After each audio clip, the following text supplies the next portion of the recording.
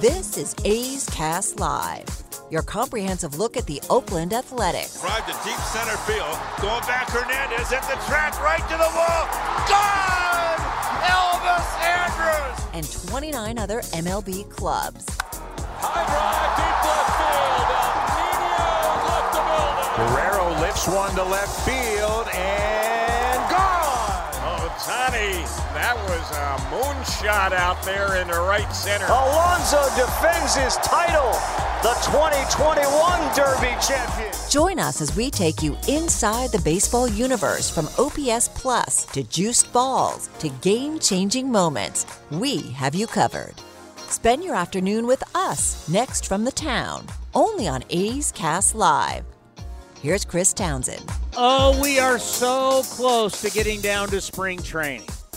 Cannot wait. It's going to be a lot of fun, as we'll be there tonight. We'll be there Saturday, Sunday, Monday, as we're doing a big test right now inside our new studio, the new A's studio, as we've got cameras on us. Are you going to be a little camera shy, Cody, now that people soon are going to be able to see you while we do the show?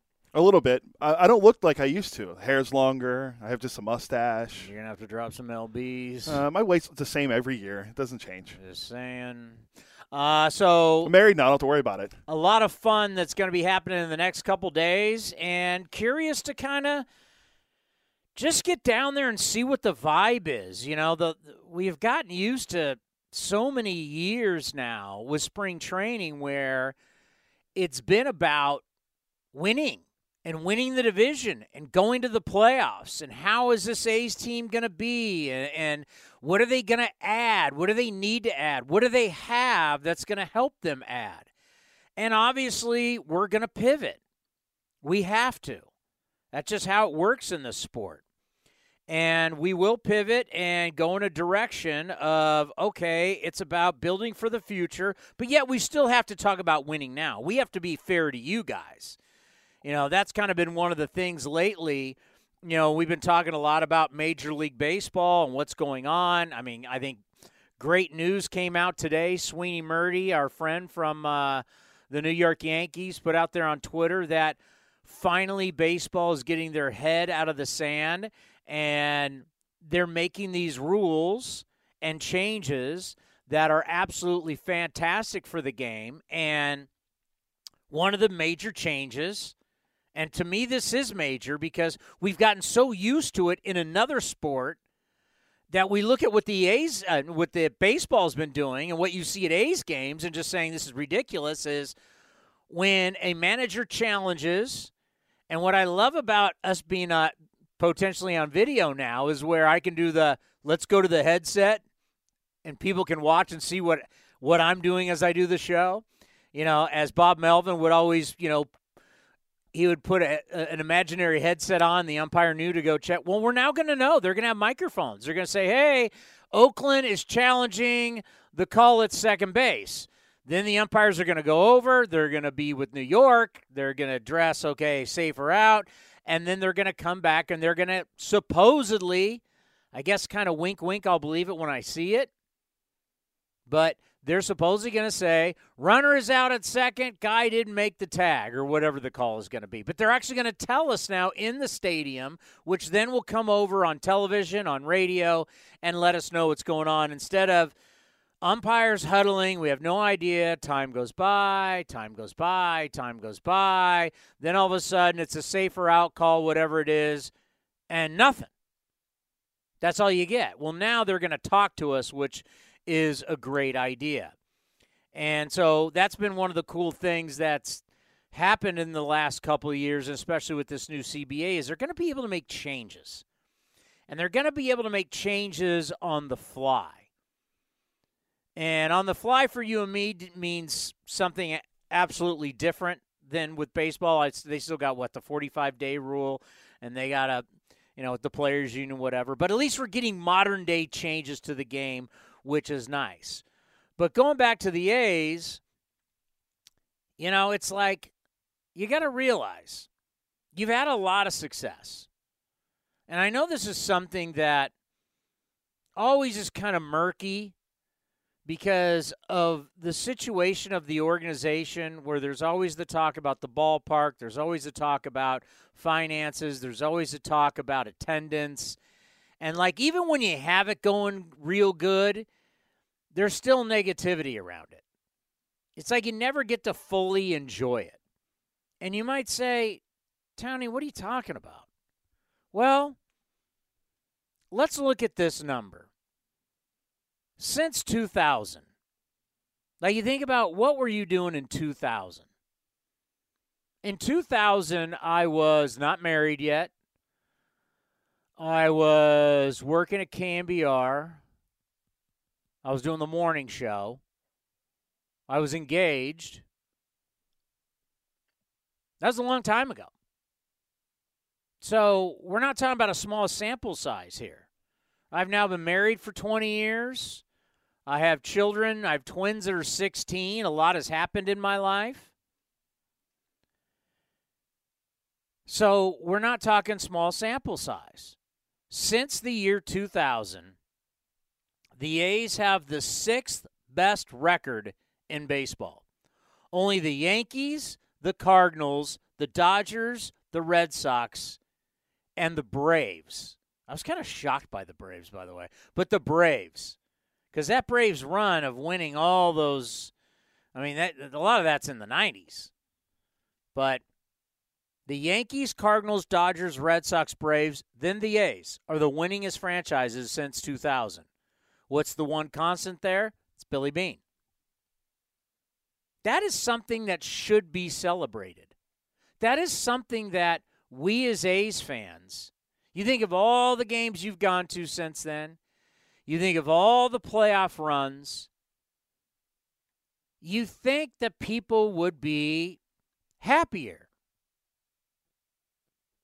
You think people would be like, that's really damn good. But for some reason, we always have a negative cloud over our heads, even when you want to be positive and talk about something like this. Think about that. You got 30 teams. You're in the top 6 since 2000. That means as a fan, the majority of the time, you went to a game, you watched it on TV. Think about how much TV and radio has changed. Like Fox Sports, Comcast Sportsnet, Bay Area, Comcast Sportsnet, then California. Comcast Sportsnet California was actually a channel in Sacramento that the Kings was on. I actually did a 49er TV show on it. Had nothing to do with the Bay Area. It was out of Sacramento.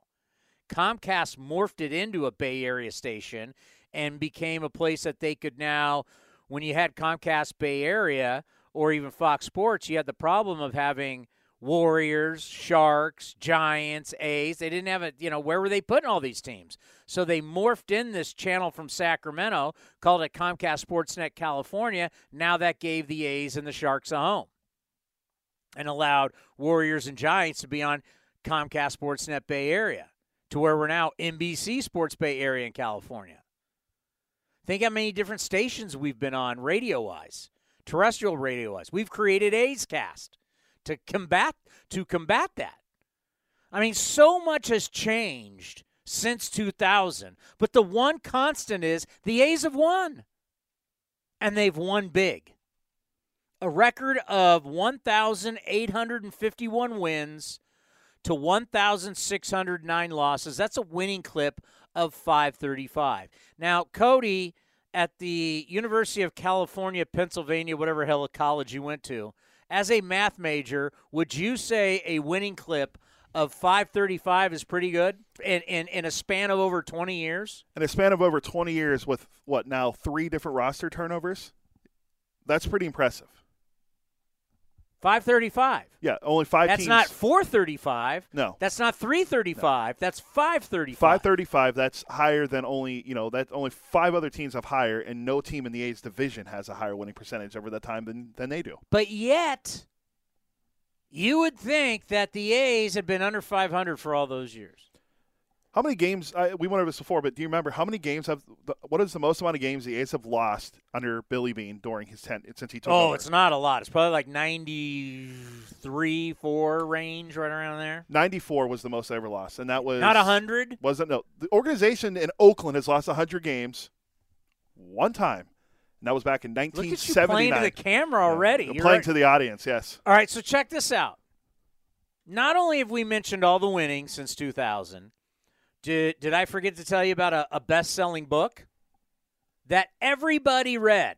Amazing. Like, they have best-selling books like, what airport was I at? It might have been San Jose. It was either San Jose or Anaheim. It might have been San Jose.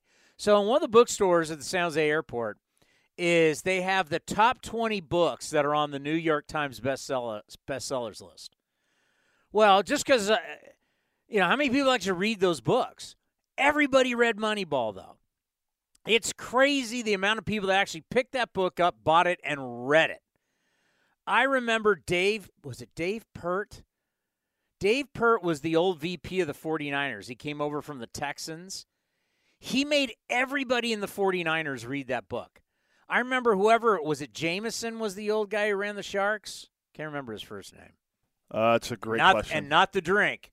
Yeah. His name was Jameson, was the former president. He made everybody in the Sharks read the book. Everybody in sports read the book Moneyball. And then they finally got it done with a guy you might have heard of. His name's Brad Pitt. And the movie was up for an Oscar.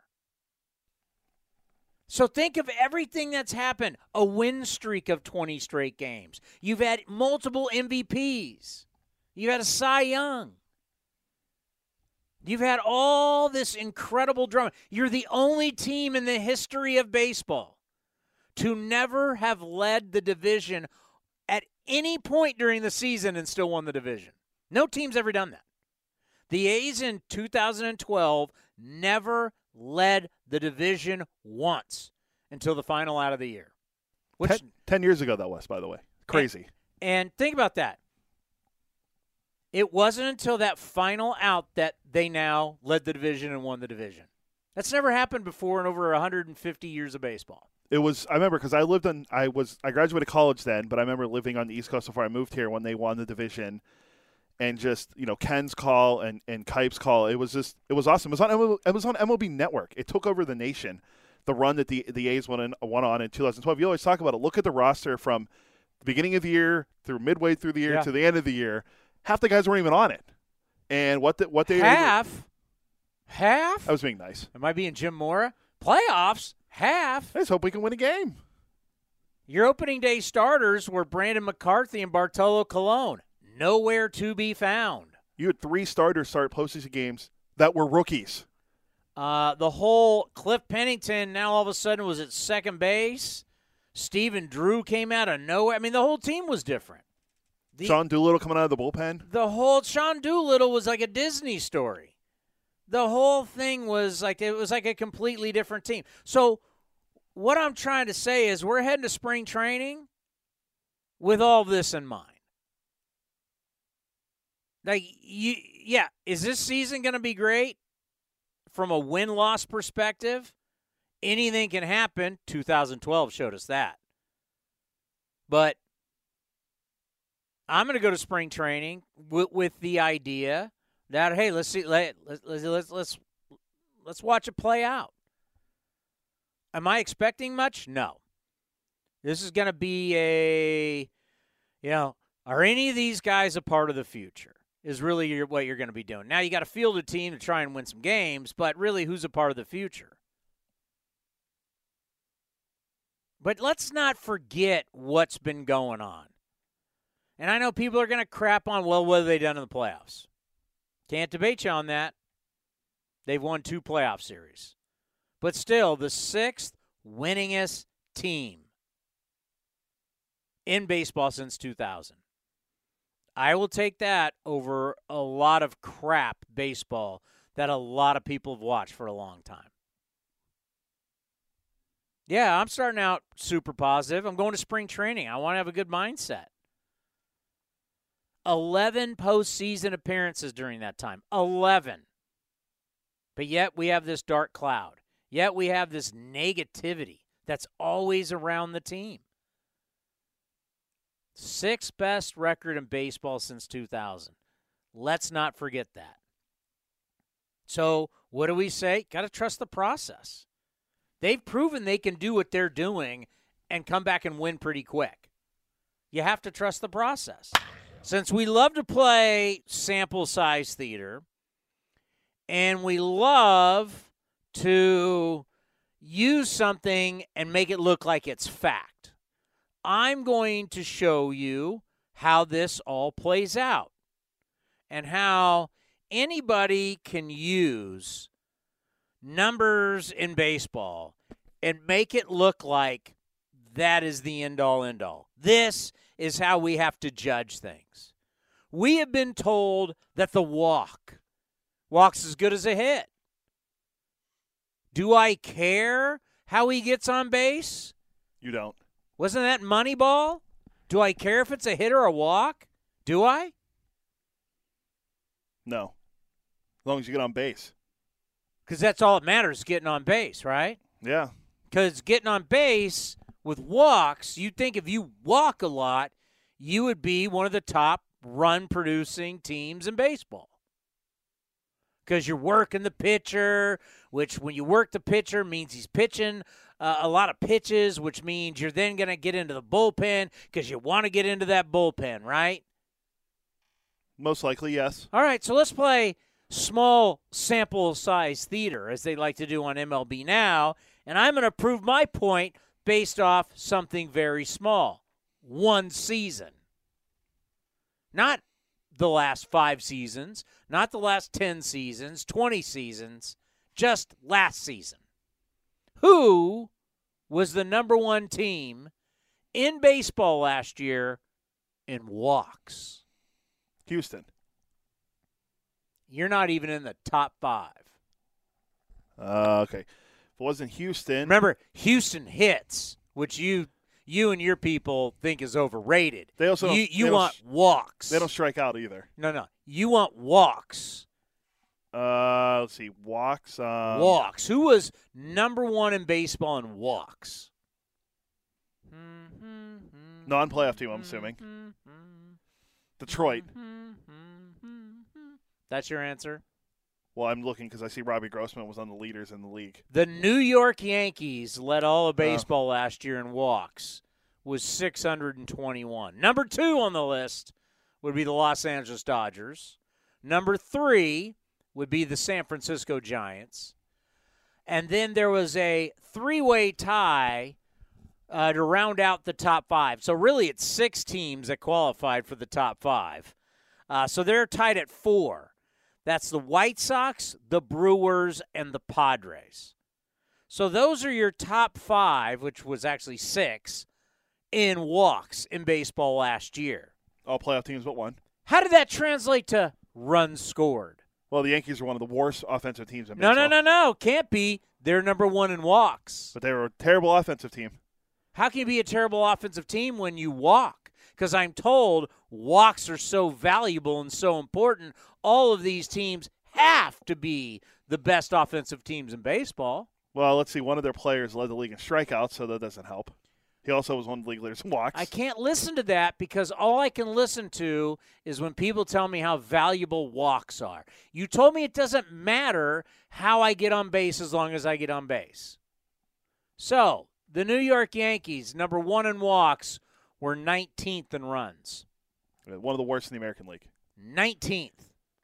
Do you know that the only team to make the top 5 in runs scored and be a top 5 walk team was? The Giants. The Los Angeles Dodgers. Giants weren't one of the top run-scoring teams? Giants were 6th. Oh, okay.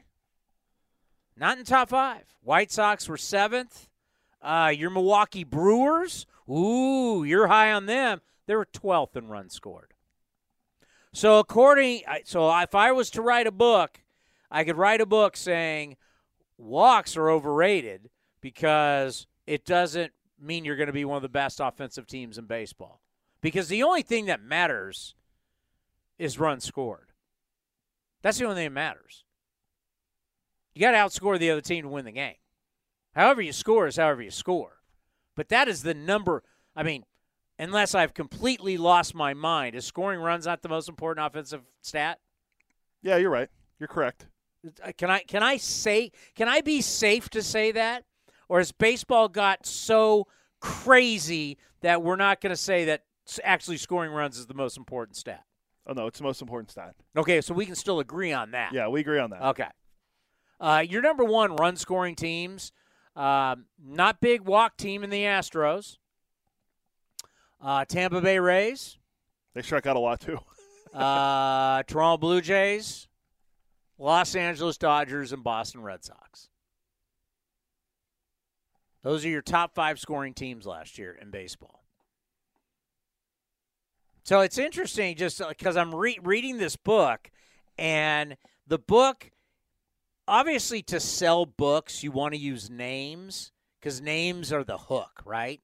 The names are when I can throw in, yeah, Jack Morris shouldn't be a Hall of Famer, and yeah, Jacob deGrom.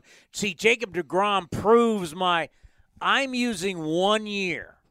I guarantee you that if I go through the last 5-10 years, that teams that walked a lot probably were the top teams in runs scored. I bet you a lot of the teams would be the top. But I can show you 1 year it doesn't translate. That's why you can't trust these small sample sizes. You can't build a business and you can't build a theory off outliers. That's why top things that things that are successful, I usually use companies, have an extraordinary amount of data. Procter & Gamble has been one of the top companies in the United States of America for over 100 years.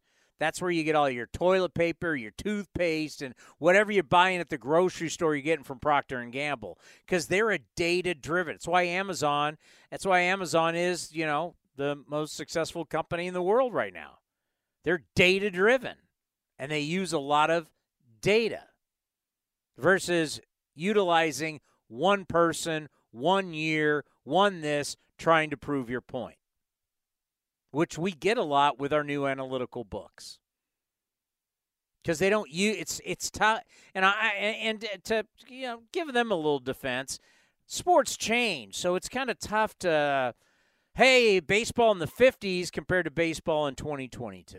I get it, but you can use X amount of years, X amount of decades, and too many times I'm seeing like one name, 1 year, to prove a point. Would you at least give me that? Oh, there's always going to be the outliers. I mean, I always use DeGrom, of course, but I went back and just looked at 2019 for walk leaders. Houston, playoff team. Milwaukee, playoff team. Now I want runs scored because that is even they're a playoff team there's pitching, there's defense, there's a lot of things that go into it.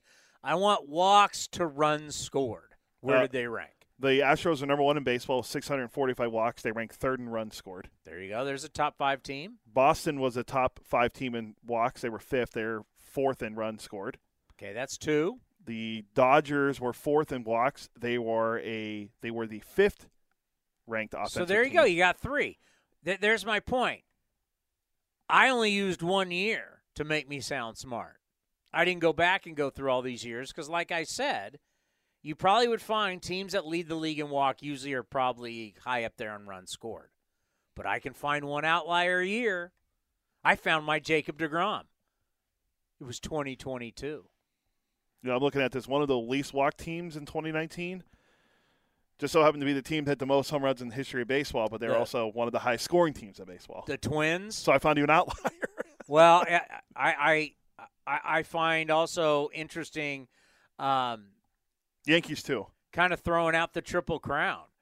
Like the home run and the RBI are so tied to each other that so many instances in the history of baseball, the guy that hits the most home runs leads the league in RBIs.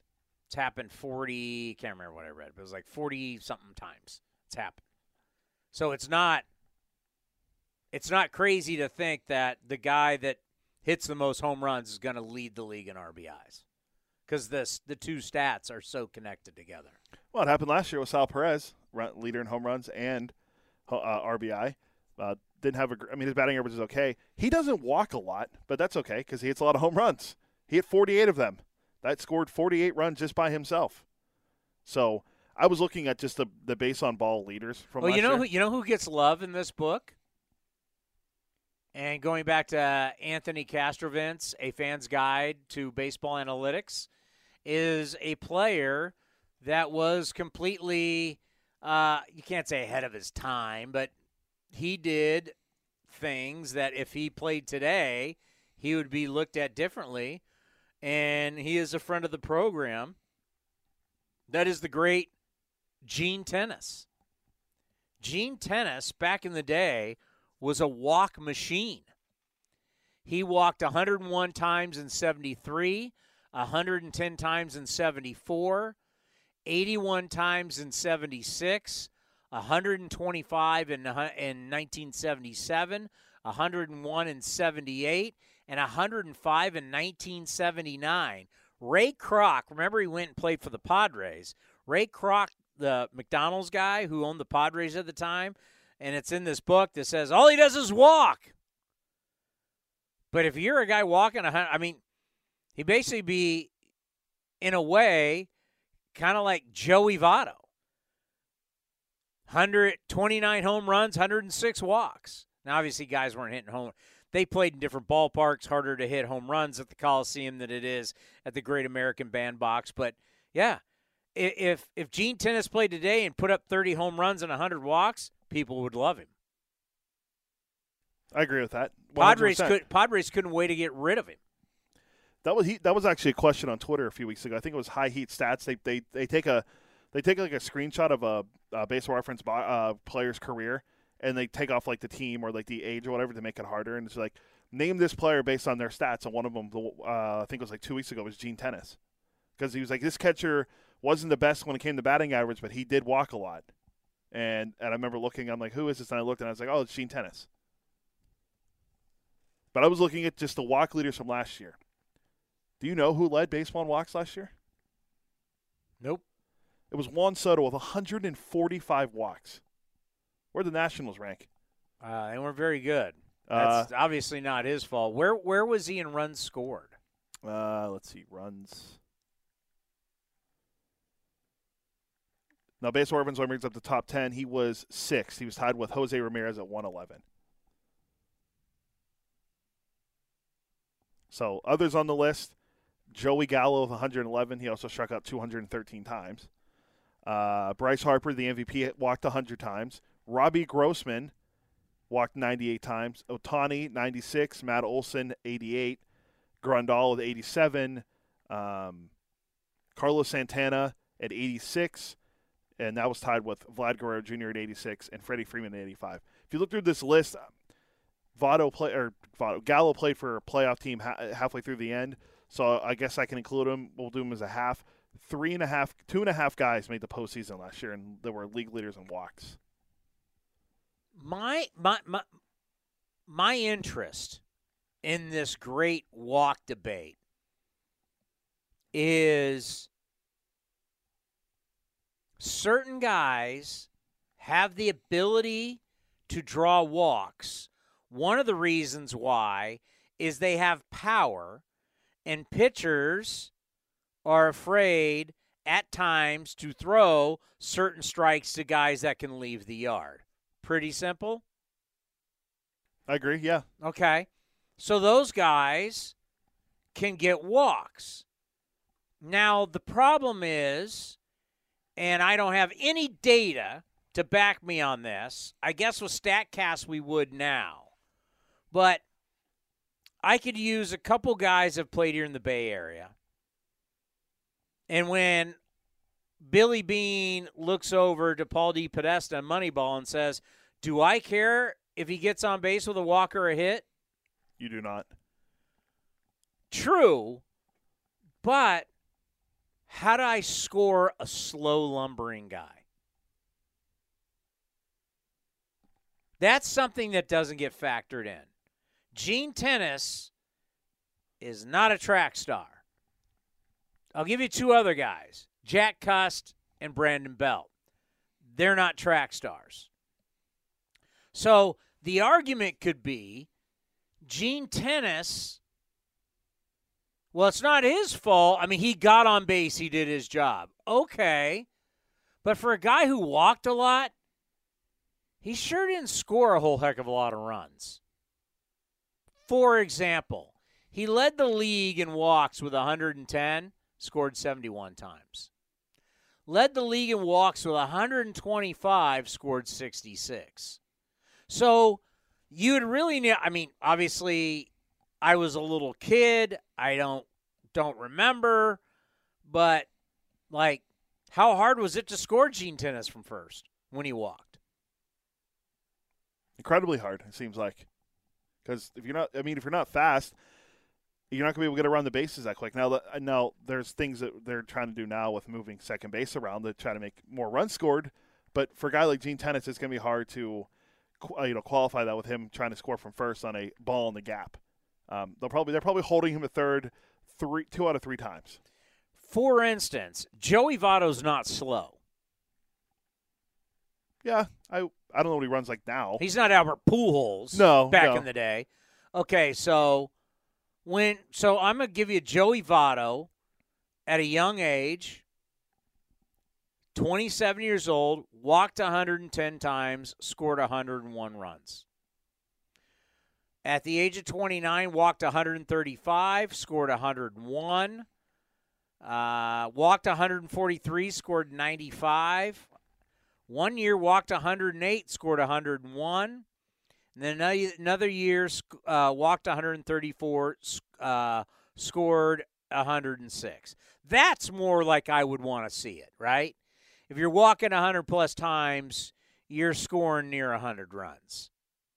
So, yeah, is it great that a guy is feared and he gets walked a lot? Sure.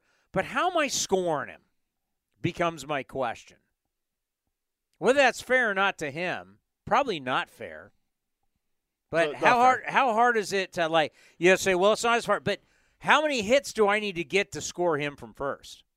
Probably, I would say 2, unless it's obviously a home run negates that. But 2. If you get a double, maybe a double, he might go to third. Then I said hits. 2. Do you think 2 base hits gets Gene Tennis home? Well, if you hit a double and then a single. All right, I'm saying, okay, no extra base hits. How many hits do I need? 3? 3, yeah, probably. I need 3 straight singles or a 3, or I need somebody to walk. That I don't know how we would look at that. I don't know if there's a metric to look at that, but wouldn't that be interesting to find out? Like, big guys who hit home runs, who are feared, who walk, but they're slugs on the bases. They're never going to have great run-scoring numbers. The first guy I thought of when you were talking about modern baseball, and we think about guys that hit home runs and walked a lot, he's a bad example because he actually led the league in runs scored. Vlad Guerrero Jr., when you think Vlad Guerrero Jr., you think a track star? No, but he can – I don't think move. of him as – like, he's not Pablo Sandoval running the bases. No. He's not Buster Posey. He's not popping his belt, let's be honest. But he did score 123 runs, and he walked, I think, 86 times. And he also hit how many home runs? 40 – what did he hit, 40-something? But the Jays also had 3 guys in the top 5 in runs scored last year. But those are all guys hitting at the top of their lineup. So your question about Gene Tennis, the 3 hits, I mean, you could say that about a lot of catchers probably in the game too. Let me give you Jack Cust, our old buddy Jackie Cust. Jack Cust walked 105 times in 2007 at the age of 28. How many runs scored do you think he had? 67. 61. That was a great guess. Oh, so he walked 105 times, struck out 164. Joey Votto or Joey Gallo. Yeah, but you would look at his OPS and you go, hey, he had a 912 OPS. It's above league average. That's way above league average. What was his OPS plus? 146. Oh, he's in the superstar category. That's why you go, but I watched him play, and no, he was not. How many home runs did he hit that year? He had 26. Okay. And everybody gets happy. 26 home runs. Struck out 164 times, walked 105, only scored 61 runs. Actually, let me see how many runs Joey Gallo scored. So, hey, how about the next year? He led the league in walks with 111. How many times do you think he scored? 111 walks, 57. 77. Okay, so one up a little bit. Struck out 197 times. Was the franchise record. Was is the key word there. Yeah, Matt Chapman would blow by that. But I wonder, like, how we could really look at this to say, yeah, like the fact the guy got on base so much, but, man, he didn't score a whole heck of a lot of runs. And if you start blaming everybody else, because that would be the argument, right? They would say, well, it's not his fault. It's the people around him. And then I just wonder, how hard is it to get him in? Let me look. There's one guy I'm going to look at right now. The guy that led baseball in home runs last year. Sal Perez scored 88 runs. Okay, that's actually pretty good. For a guy that only walked, let's see, how many times did Sal walk last year? It was really bad after one point. He only had like 9 walks after a certain date. Sal Perez last year in 620 at-bats, how many times do you think he walked? We're talking about the best home run hitter in the game last year. How many times did he walk? Let's just say 54. 28. He Jeez. struck out 170 times.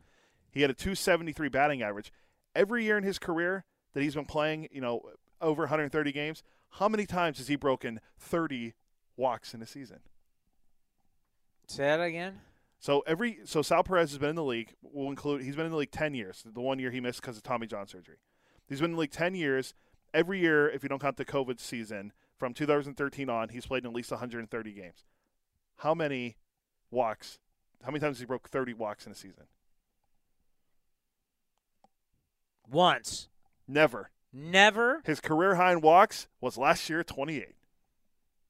He's going hacking. And he could be a potential Hall of Famer. This is a guy that never walks whatsoever. He's going hacking. Yeah, well, he struck out 170 times last year, 108 in 2018, 95. So he's broken 100 strikeouts 3 times in his career. But, I mean, it always blew my mind when you look at him for what he did last year. He walked 28 times in 620 at-bats. But a guy like Jack Cuss can be horrible on defense, walk 111 times, strike out almost 200 times. You'd be like, oh, but he had an 851 OPS. I'm gonna pull up one other guy that was a big home run hitter in the Bay Area. Let's see how many times Dave Kingman led the league in walks. That'd be Kong. That'd be Never. Never. He did get 60. He walked over 60 times once. How many times did he score 100 runs? 100 runs. Never. Let me see. Never. Never in his career did he score 100 runs. But he did strike out 131, 156, 119, 114. But he also led the league in home runs 2 different times. But never walked and never scored a lot of runs. And also when you hit home runs is also, are you the guy that hits the home run when the team's up 6-2 or down 6-2? Or that was the one thing about Chris Davis that I will always give Chris Davis credit for. There was a span for X amount of years where Chris Davis, he hit home runs and they truly meant something. They were tying games up. They were putting the A's in the lead. They were extending leads. He hit them when they mattered. If you hit X amount of home runs, they matter. But it was like they used to come up with, A-Rod never hit home runs from the 7th inning on. Was not hitting home runs that really changed the score or changed the outcome, I should say, of the game. That's what Chris Davis did. That's why he was so lethal when he had his time. Now, Dallas Braden's going to join us. And let's ask Dallas as a pitcher, as a guy who had such great control. And, Dallas, if he walked somebody, majority of the time, he was walking them because he wanted them to walk. He wanted to put them on. He was working it in his favor. Cruising around last night, looking at stuff that we were going to talk about today. I think one thing all A's fans that we can't agree on is that we hate the Yankees. And I cannot believe that a man that has accomplished so much in his career, and I can hear Billy Beane in my ear telling me I'm an idiot right now, but I would debate him on this.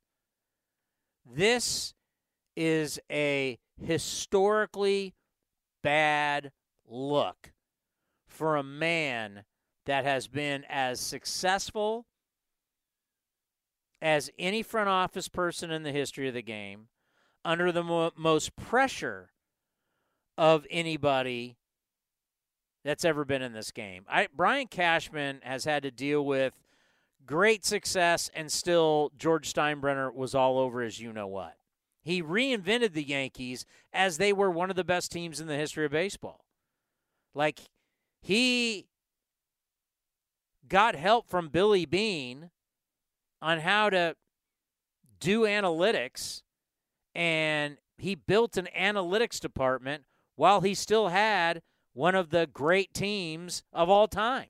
He saw the future, and he had the money that, why are we going to go pay someone to do numbers for us? We'll create our own numbers. They have, as of right now, and they've had for many years, the largest analytical department in baseball. And they've had guys come out of their department, like a Billy Epler, who's now a GM for the second time. And he's had all this success. What a career. And then he comes out and does an interview with The Athletic that was so ridiculous that you wonder if he's losing it. Because the Yankees have not won a World Series since 2009.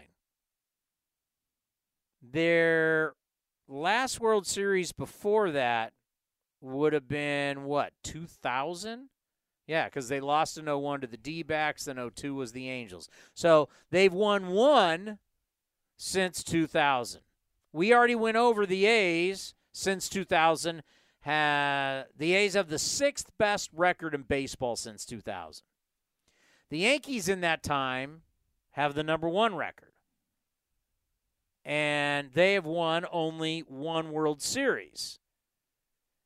But what you have to look at during that time is the amount of money they have spent during that time to win World Series, and they've come away with one. That's where the pressure is. Because at some point, making the playoffs every year, yes. Is that good for the franchise? No doubt. Is that good for business? No doubt. But as a GM, to where your job is to win games, at some point, people are going to go, hey, man, you haven't won since 2009. What's the deal? And instead of owning that, where you have all these rings and all these great years and everything that you've done as the head of the Yankees baseball operations,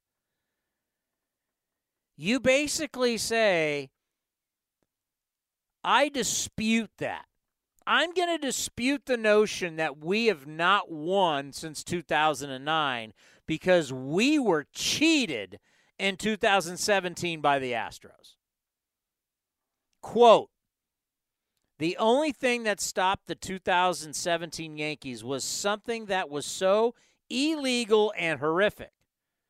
So I get offended when I start hearing we haven't been in the World Series since 2009. Because I'm like, well, I think we actually did it the right way. Pulled it down, brought it back, drafted well, traded well, developed well, signed well. The only thing that derailed us was a cheating circumstance that threw us off. End quote. So you're going to blame cheating, which, by the way, there is a letter that is in the courts right now about the Yankees stealing that's supposed to stealing signs. It's supposed to go public, but right now the Yankees are fighting it in court to not allow it to go public. Because if that goes public and you just made these comments, we know the Red Sox cheated. They cheated. They've been caught multiple times. We know the Yankees cheated. But now you're going to claim that you haven't been to the World Series. But people aren't just saying World Series, let's be honest. He's saying that. People are saying you haven't won one. Isn't it funny how he changed the verbiage there? People are saying we haven't been to the World Series. I haven't heard one person say that. I've heard everybody say you haven't won a World Series since 2009. That's how gutless. This is so gutless in so many ways. Let's break it down. It's gutless from the standpoint of you're blaming cheating when your own organization is in court right now trying to keep a letter from being made public that talks about your cheating. So you're calling somebody names, and you did the exact same thing. And everybody's saying no one thinks the Yankees going to the World Series is successful, whether it's the ALCS or it's winning the World Series. You twisted it and said, I've been hearing people said we haven't been to the World Series since 2009. No, people are saying you haven't won the World Series since 2009. And you've spent billions of dollars. Think about it. When your payroll is over 200-something million every year, you start adding it up all these years, it gets to be billions of dollars. And you haven't won. And you're going to blame? First of all, how do we know, even if you got to the World Series, you would win it? You're going to just assume you're going to beat the Dodgers? Yeah, and then in 2019 when you lost to the Astros on the Jose Altuve home run against Aroldis Chapman, you just assume you're going to go and run right through the Nationals? Come on. I mean, where are we at, Cash? I mean, you talk about a team that is, the prestige, it's the Yankees. Currently right now, the more entertaining team is the team in Queens. It's the Mets. All they're talking about is Steve Cohen and the Mets and the money and the excitement. And what did you do this offseason? Re-signed Anthony Rizzo? You brought in Josh Donaldson and Kiner Falefa. Could be great moves. I don't know.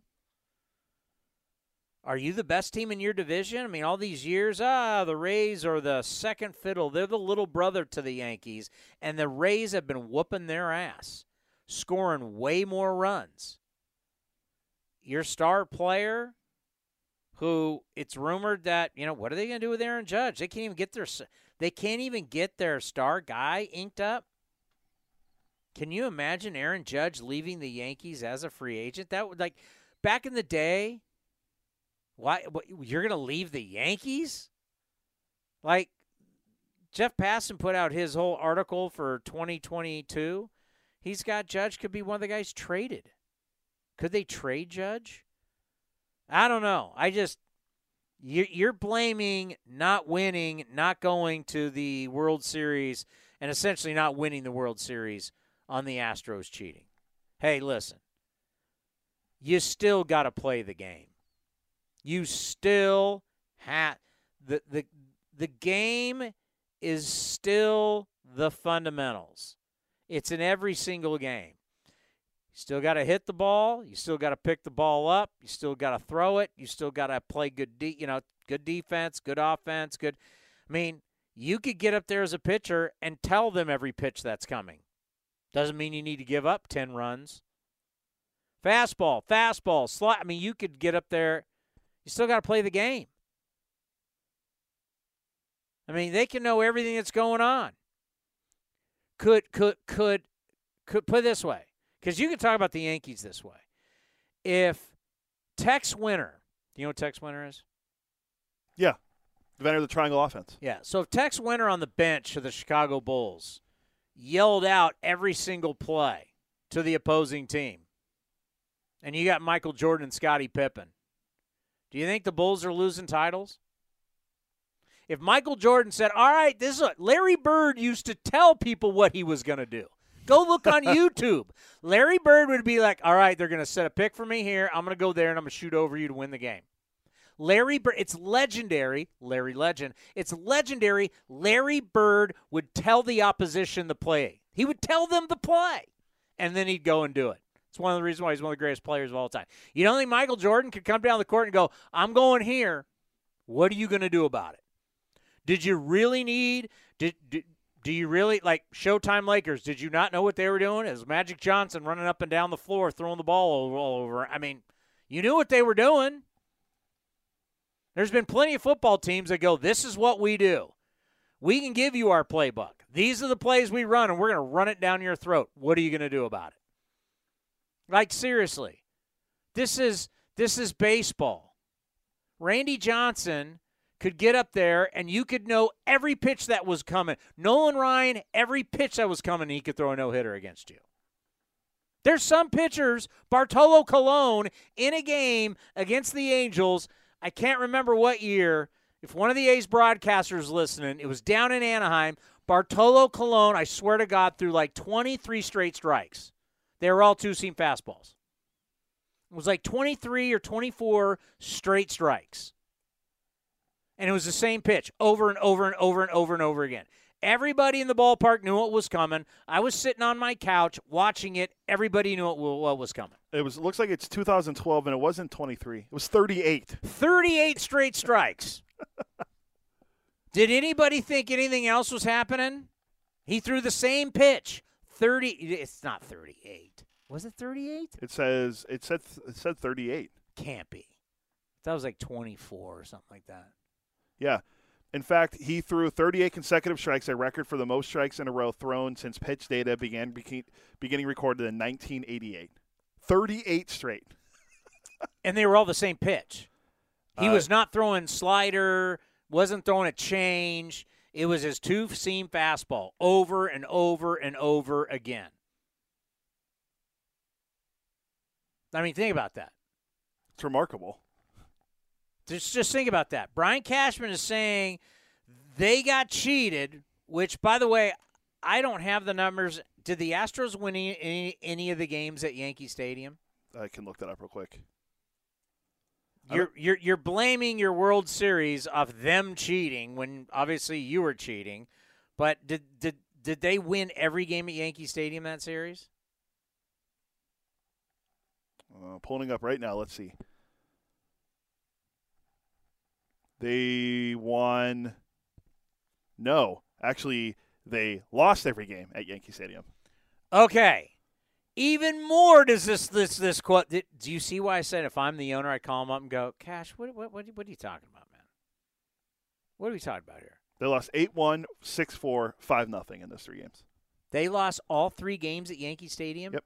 You're saying you didn't make the World Series. Your fan base is saying you didn't win the World Series because the Astros cheated and you lost all 3 games at home. You don't think that's a credibility hit? No, they won all 3 games at home. The Astros didn't win any games in New York. Sorry. Oh, okay. I read it the wrong way. Sorry, no. Yeah, now you're making me look bad. No. The Astros did not win 1 game in New York. They won all 3 games at home. But the Astros won all 3 games in Houston, or all 4 games in Houston. Steph Curry out for the regular season. Yeah, they said he'll be reevaluated on April 11th, the day after the regular season ends. So the Yankees won every game at home. Yep, they won games 3, 4, and 5 at home. And then the Astros won every game at home. Every game at home, yeah. So the Yankees couldn't win a road game. Well, but the Astros couldn't win a road game. Yeah, neither of them could. But that's why the Astros. It would have been better if they would have lost at least 1 game at Yankee Stadium. That way it would have been split up, yeah. If you're a Yankee fan and you hear that, what are you saying? Someone that grew up on the East Coast, they're probably all behind Cash on this. That's right, the Astros did cheat us out of a World Series. Really? You'd feel that way? If I was a Yankee fan, I would. Oh, I guarantee you, my buddy Brandon Tierney's hammering him. So the Yankee fans I know aren't buying this at all. Yeah, I don't think they are. This to me is just an excuse. Yeah, you haven't won a World Series since 2009. Like that whole decade went on from 2010 to 2020. That you spent it was all that money, over $200 million a year. It was like 100 years since the last time they won a decade without reaching the World Series. It was like the 1910s, the 1920 they didn't reach the World Series. 100 years went by. When you have X amount of people not trying in the sport. Yeah, one of them's in your division. Oh, you had multiple ones in your division. Toronto a couple of years ago Yeah. wasn't trying. Baltimore. You got multiple. Houston wasn't for 3 years. You got multiple teams in your division that weren't trying. You've got X amount, like literally we could go over. Anything can happen in sports. We could play that game. But let's just, going into this year. Let's go to standing. All right, I don't even need to go. All right. Give me a yay or an A on they could win the World Series this year. We'll start in your vaunted American League East. Baltimore. No. Boston. No. They can't win the World Series? I don't think they will, no. I don't think their pitching's good enough. You don't think that something could happen, they win the World Series? No. Not this year. There's no chance. No. Chris Sale was healthy, I changed my mind. You put your life on that? Yes. Wow. Okay. New York Yankees. Yes. Tampa Bay Rays. Yes. Toronto Blue Jays. Absolutely. Atlanta Braves. Yes. Marlins. No. Mets. Yes. Phillies. No. Nationals. No. White Sox. Yes. Guardians. Nobody rests. No one else in that division. So that's Guardians, Tigers, Royals, Twins. Cubs. No. Reds. No. Brewers. No. Oh, Brewers, yes. Pirates. No. Cardinals. No. Don't think of the pitching. Okay. Astros. Yes. Angels. No. A's. No. Mariners. No. Rangers. No. D-backs. No. Rockies. No. Dodgers. Yes. Padres. No. Giants. No. So you got 21 teams you say can't win the World Series. 21 teams out of 30 you have just said have no chance. I think their team's better than them. That's why. 21. Yeah. Not half the sport. You just went not even half the sport. You went the majority of the sport cannot win. So if you're the Yankees, you don't have that many. According to Cody, You can't beat 8 other teams win the World Series that's all there is. because you're the 9th. There's 8 teams that stand in your way. There's 2. I picked, 3 teams in the NL that win. It was the Mets, the Brewers, and the Dodgers. That's actually not a good state for the games. No, Braves, Brewers, and Dodgers. Sorry. That's not a good state to say that the majority of the league has no chance. Yeah, it's not. Well, you didn't even get you didn't even give kind of chance. You just said no chance. Yeah. There's reason why. I like with the Red Sox. I don't believe in their pitching. Cardinals. I don't believe in their. Jack Flaherty's hurt. I don't believe in their pitching. I mean, but just to play devil's advocate, you would have said this about the Braves last year. Oh yeah, especially when even in season 1, Ronald Acuna got hurt. Totally. Yeah, but we're gonna go Cashy. You got 8 teams to beat. Good luck. I mean, if you don't win this year, whose fault's it this year? Their own, because they didn't sign anybody. They re-signed Rizzo. Cool. And you took on Josh Donaldson's contract. All righty, I want to give you some numbers. 55, 61, and 60.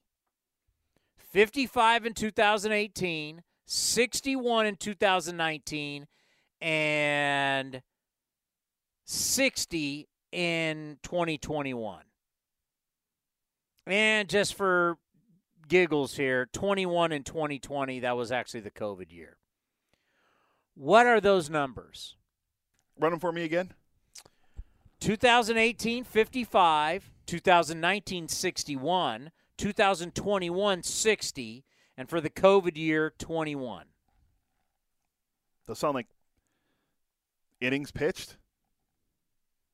That is games played by Josh Hader. Okay, yeah.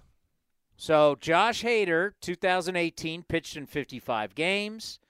2019 pitched in 61. 2021, 60. And in the shortened season, pitched 21, which, by the way, he led all of baseball with 13 saves that year. Last year had 34. Point is, that is a lot of games. 55, 61, 60, and then for the 68, 21.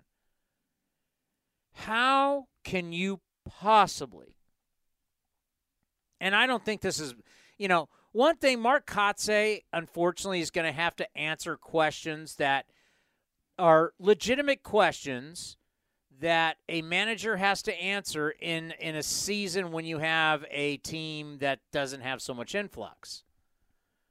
But he's got a team that's so up in the air with what's going to go on.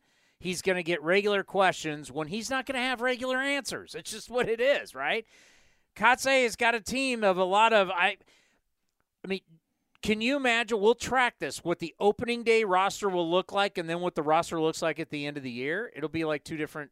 Like 2012, 10 years later. So how could you possibly think A.J. Puck? And he was and Kotsay was asked, A.J. Puck, could he be the Josh Hader role? And, of course, Kotsay's got to answer, yeah, we could see that happening. And I just think, oh, my God. A.J. Puck in the Josh Hader role. Can you see A.J. Puck in a year throwing 60 games? No, I want to believe it because you know that I've been on board with him being a reliever for years now.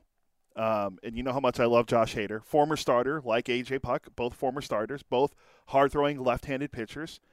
I always thought A.J. Puck was in a good parallel with Hader and Andrew Miller, the recently retired Andrew Miller, who kind of started this role of the multiple-inning reliever who comes in, who's not your closer, but he's more dominant than your closer essentially is. He gets you to the closer, I guess the bridge guy.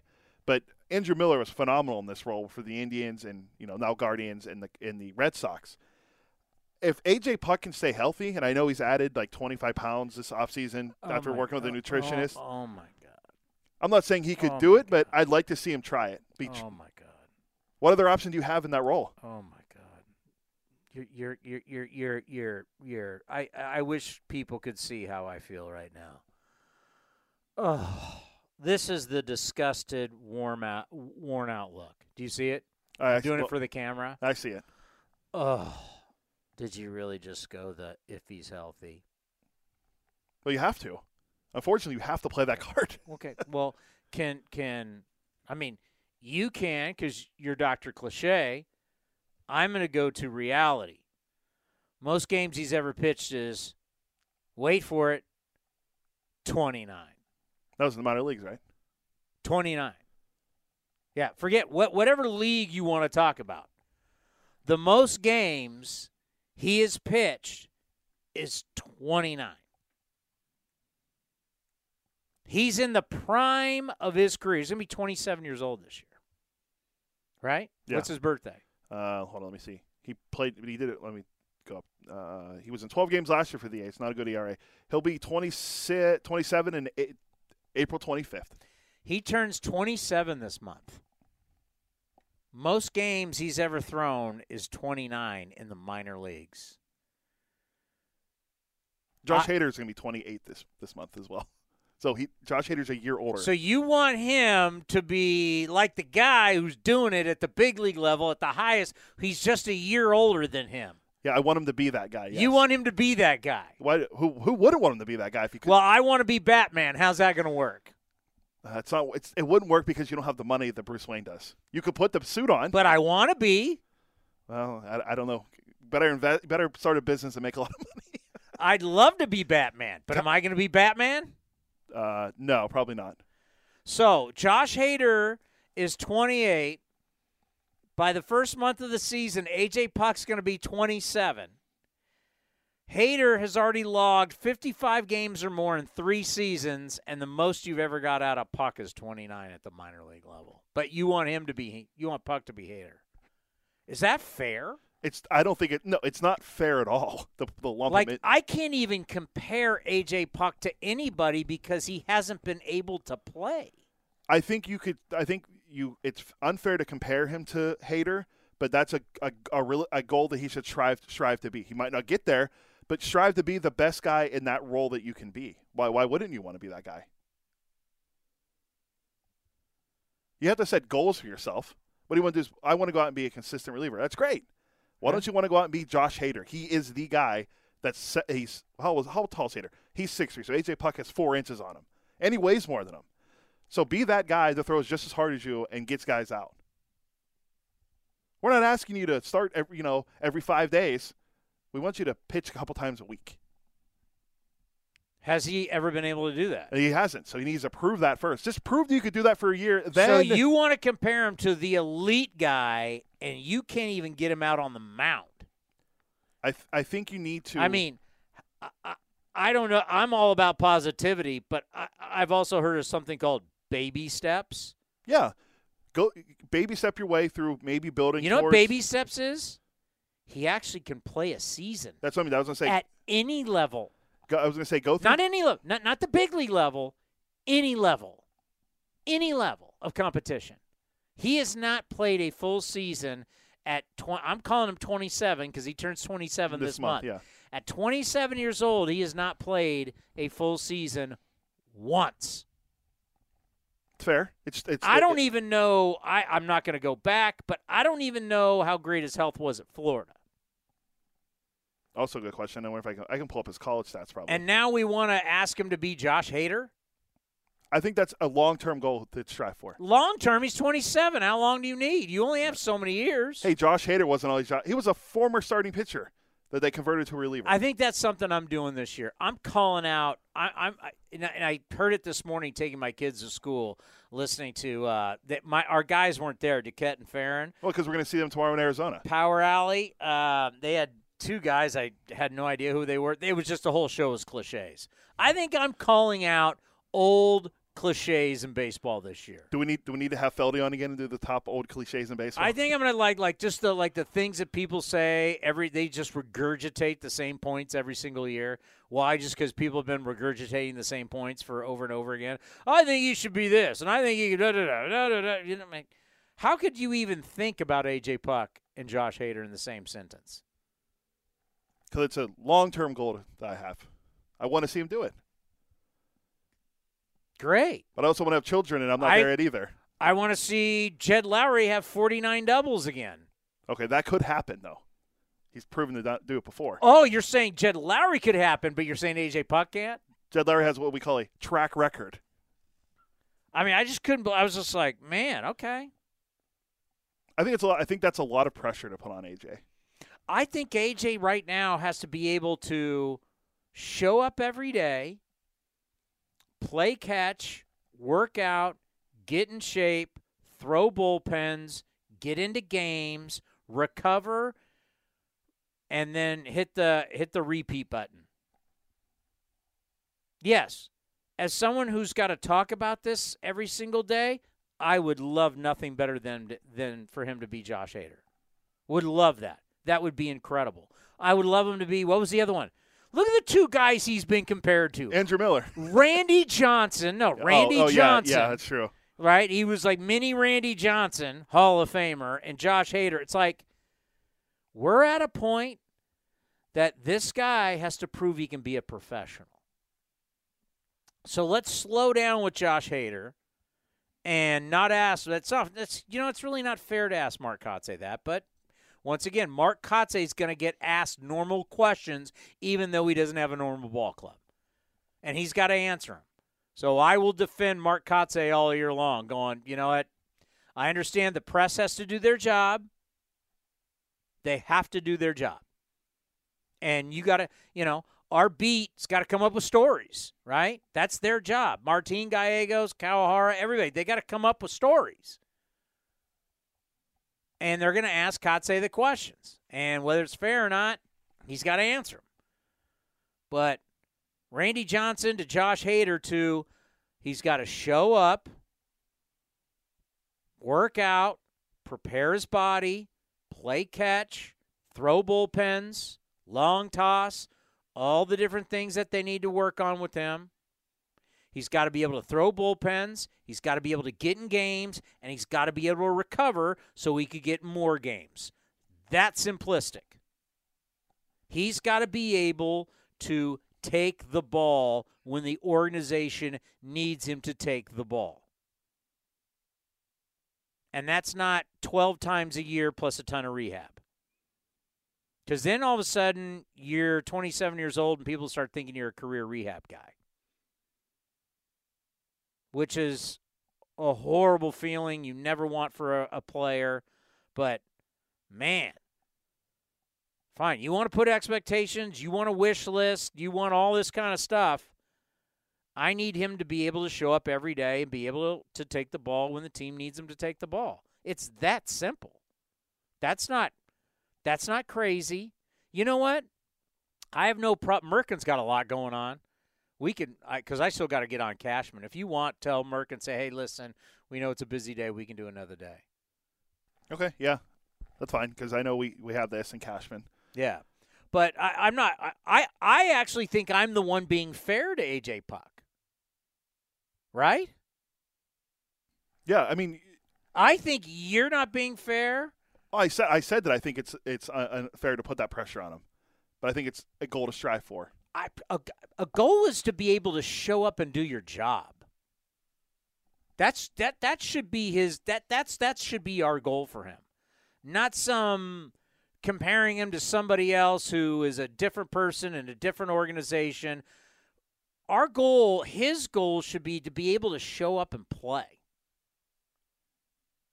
Like, I understand in sports we like to do comparisons. Hey, would you like to be Tom Brady? I'd love to be Tom Brady. Would you like to be Michael Jordan? Oh, wouldn't that be awesome? Hey, how about Tiger Woods or Jack Nicklaus's career? Would you take that since the Masters coming up? Nicklaus won 6, Tiger's won 4. Wouldn't you like to have their career? Would love to have those, but let's get some honesty here. You can't have any goal about performance if you're not healthy. That's your number one goal right there, is just to be healthy. Number 2 goal is to get on the field and just play. I agree. That's where we are with him. I mean, Josh Hader, I'm just like, Jesus, what are we talking about here? I mean, I need this kid to, when he gets a full season, when he gets a full year of not going on the disabled list and logs a full year of playing time, our conversation next year at this time could be completely different. And I do think this. Let me see what you think about this. If say he makes the opening day roster, which he might, and he's in the bullpen, and say he does struggle coming out the gates, do you send him back to Las Vegas, where last year he had a 6.10 ERA? In 2019, pitching in there, he had a 5.73 ERA. We know Vegas and the PCL, the Pacific Coast League, is a hitters-friendly league. Do you send him back down here when he already struggling? Like, that could hurt his confidence even more. I think you let him work through it this year in the majors if he's struggling. Well, and if he could stay on he can pitch. There's a major difference. Last year, you were playing to go to the playoffs. This year, we're in discovery mode. AJ Puck, if I'm making the decisions, AJ Puck, you're on the roster. I don't care how bad you're throwing. As long as you're healthy, I'm going to keep sending you out there. He's 27 years old. He's a college guy.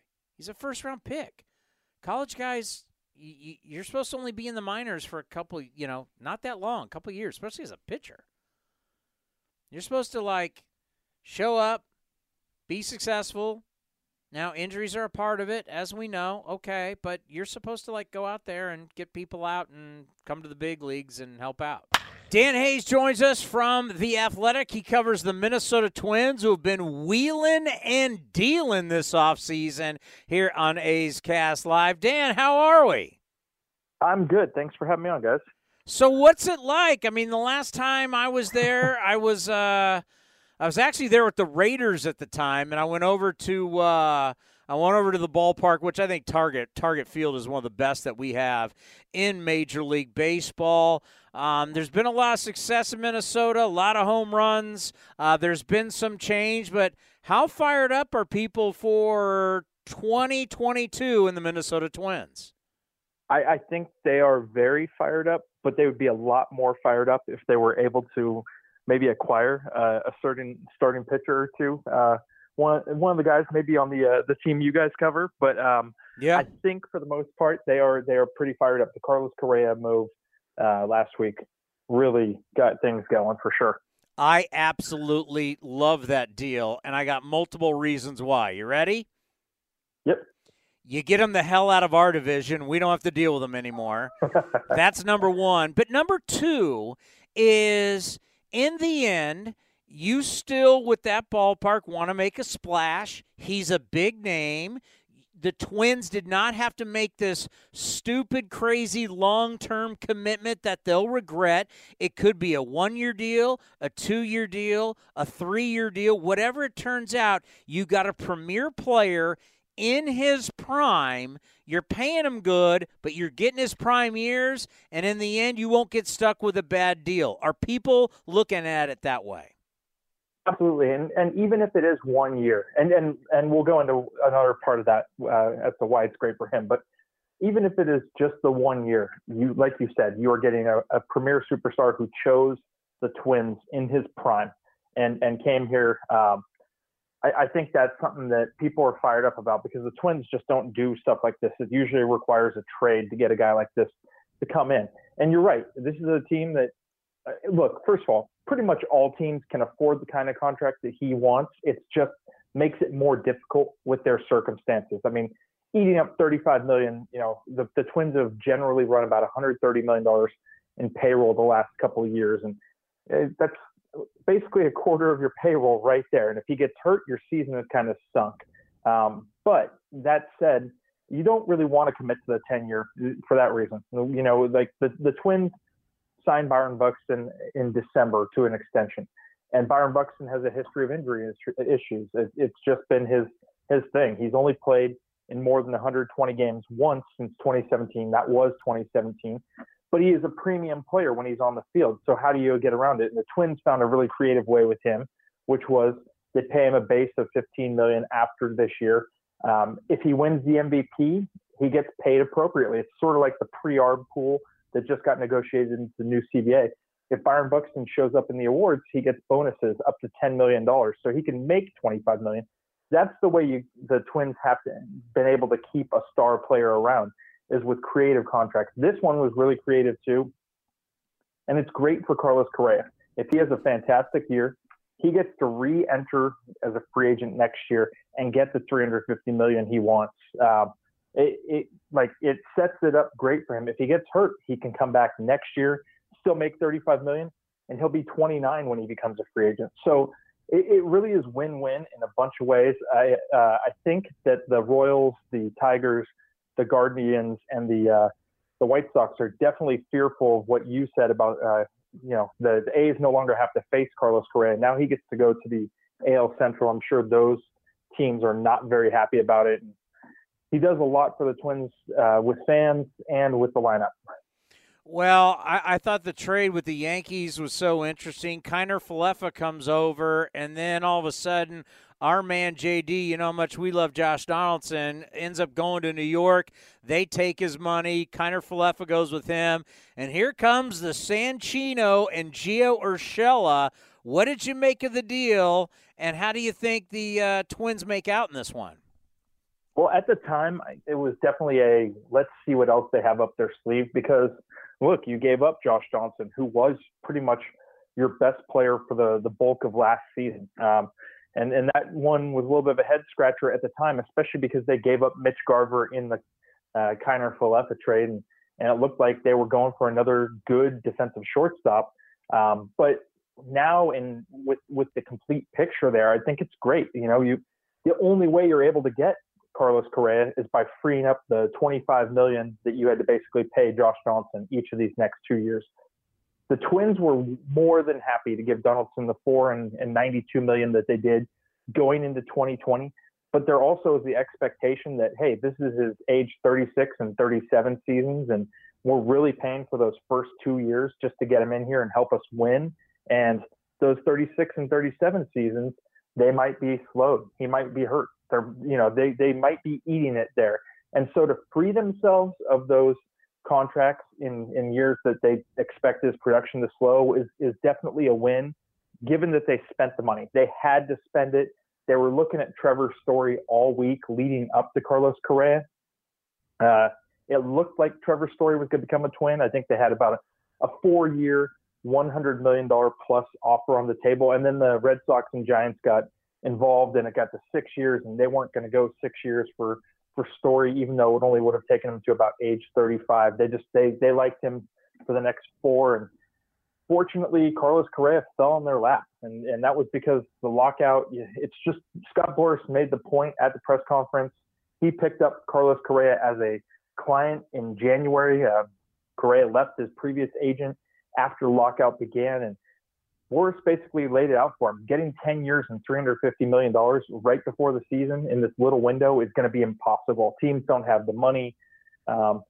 So he took the deal with the Twins, and it really changes everything because, man, Gary Sanchez getting out of New York, that's a scary proposition. Gary Sanchez is said to be thrilled, and I haven't had a chance to talk to him, just been away from camp for the last couple of days, but everybody's talking about how happy he is. And we saw the kind of player he was in 16 and 17.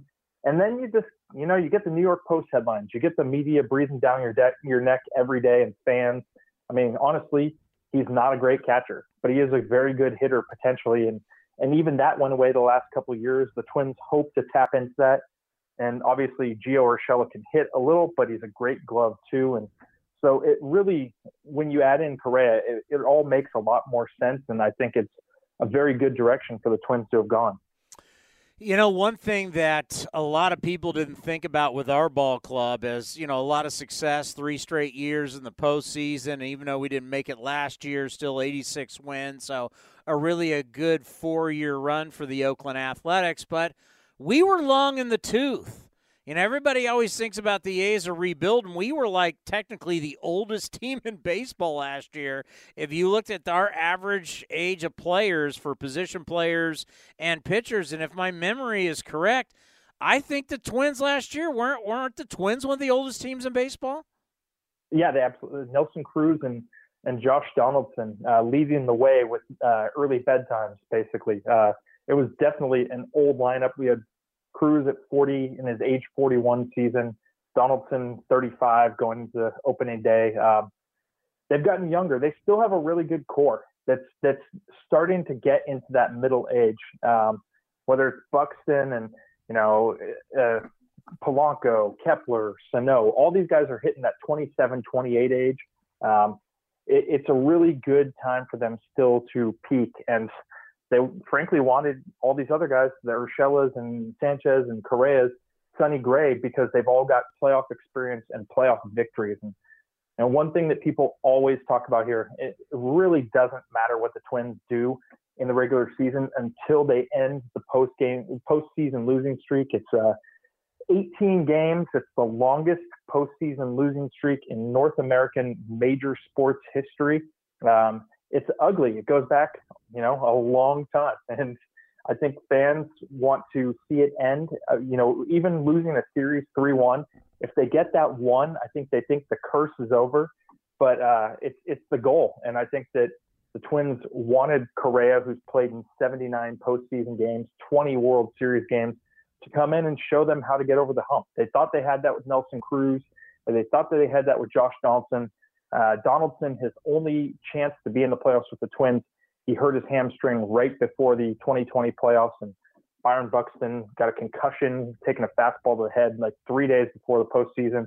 That team lost to the Astros real quick, and the Astros made that deep run in 2020. And that's just how it's been for the Twins lately. And so this is basically built to get them to October and get rid of that streak. And I got to think that a lot of people like the acquisition of Sonny Gray, who found his groove with his old pitching coach back in Cincinnati. But he gets out of pitching in a bandbox, and now Sonny gets to pitch at Target Field, which is more pitcher-friendly. Tell me about the excitement for the former Athletic.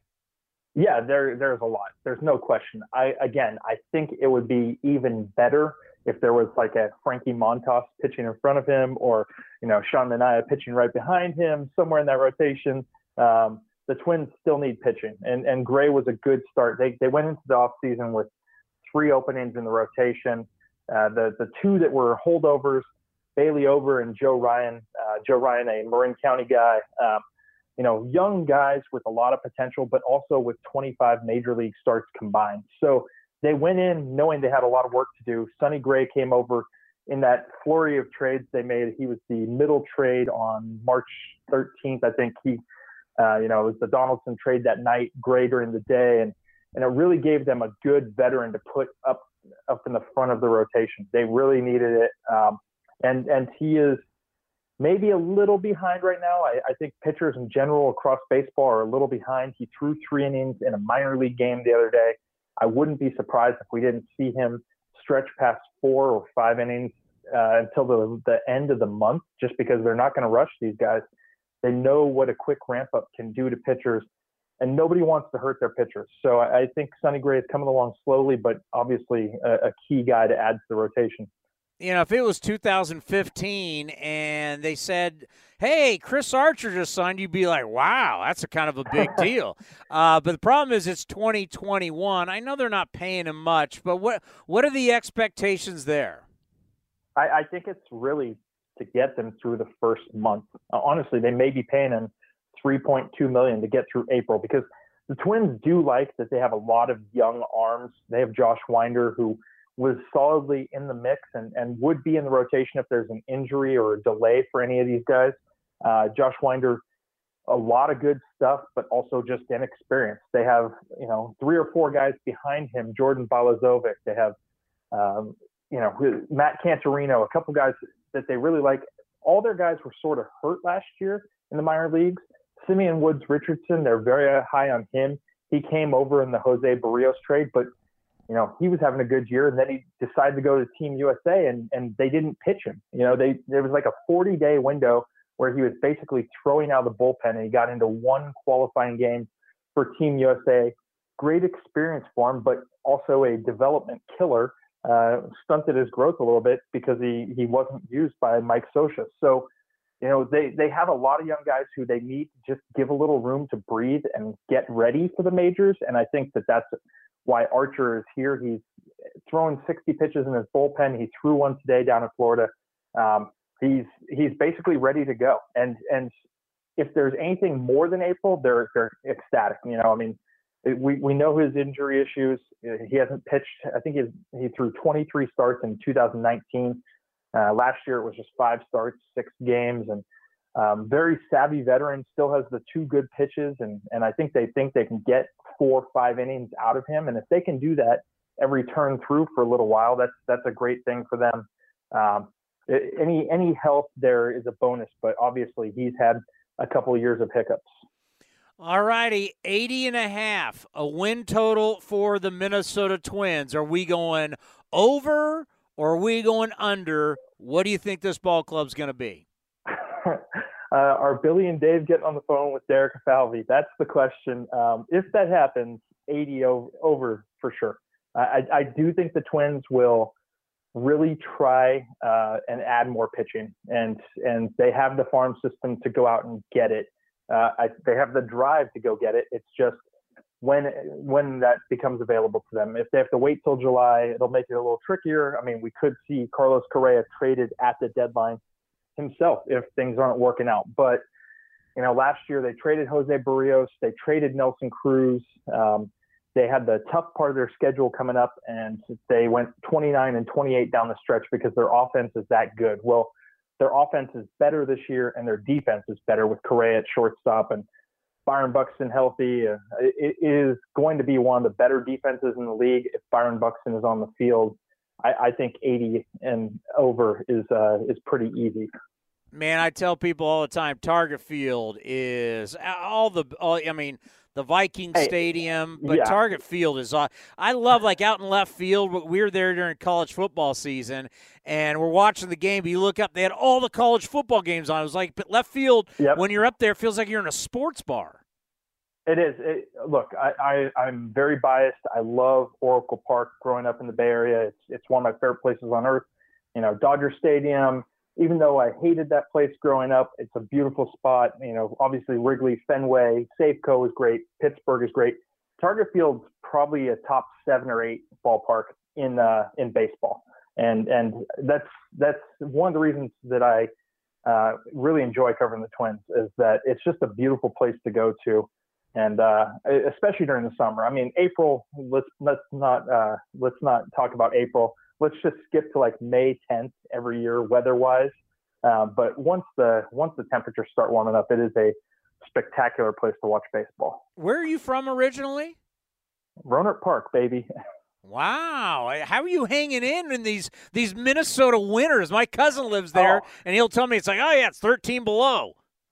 Hey, what made it worse is I went to San Diego State and moved directly from San Diego. So layer up. That's the good thing about clothes. You can put more on and stay warm that way. Yeah, I grew up right next to San Diego State. I grew up in San Diego. I can't imagine you going from San Diego to Minnesota. Yeah, it took a little while. The mental challenge was pretty big, but I'm there now. Hey, well, great stuff, and let's have you on again soon. All right, guys. Hey, thanks for having me, Chris. Thank you, Dan. Dan Hayes, who covers the Twins for the Athletic. Dallas Braden joins us. Dallas, when you hear a guy that's had a bad calf for years and is getting older, says in the offseason, I want to get more athletic, so I started playing a lot of basketball. How do you feel when you hear that? Well, I just hope that if we're talking about the Yankees, I hope that he and Aaron Boone were able to team up and at least get together and formulate a dynamic 2-1-2. No, I mean, let's be honest. That's probably not exciting a lot of people that are in decision-making positions because we all know that the contract comes with, little clauses in it. And it tells you, hey, can you not do this? Can you not do that? Can you not ride a horse? Can you not ride a motorcycle? Can you not ride a snowboard?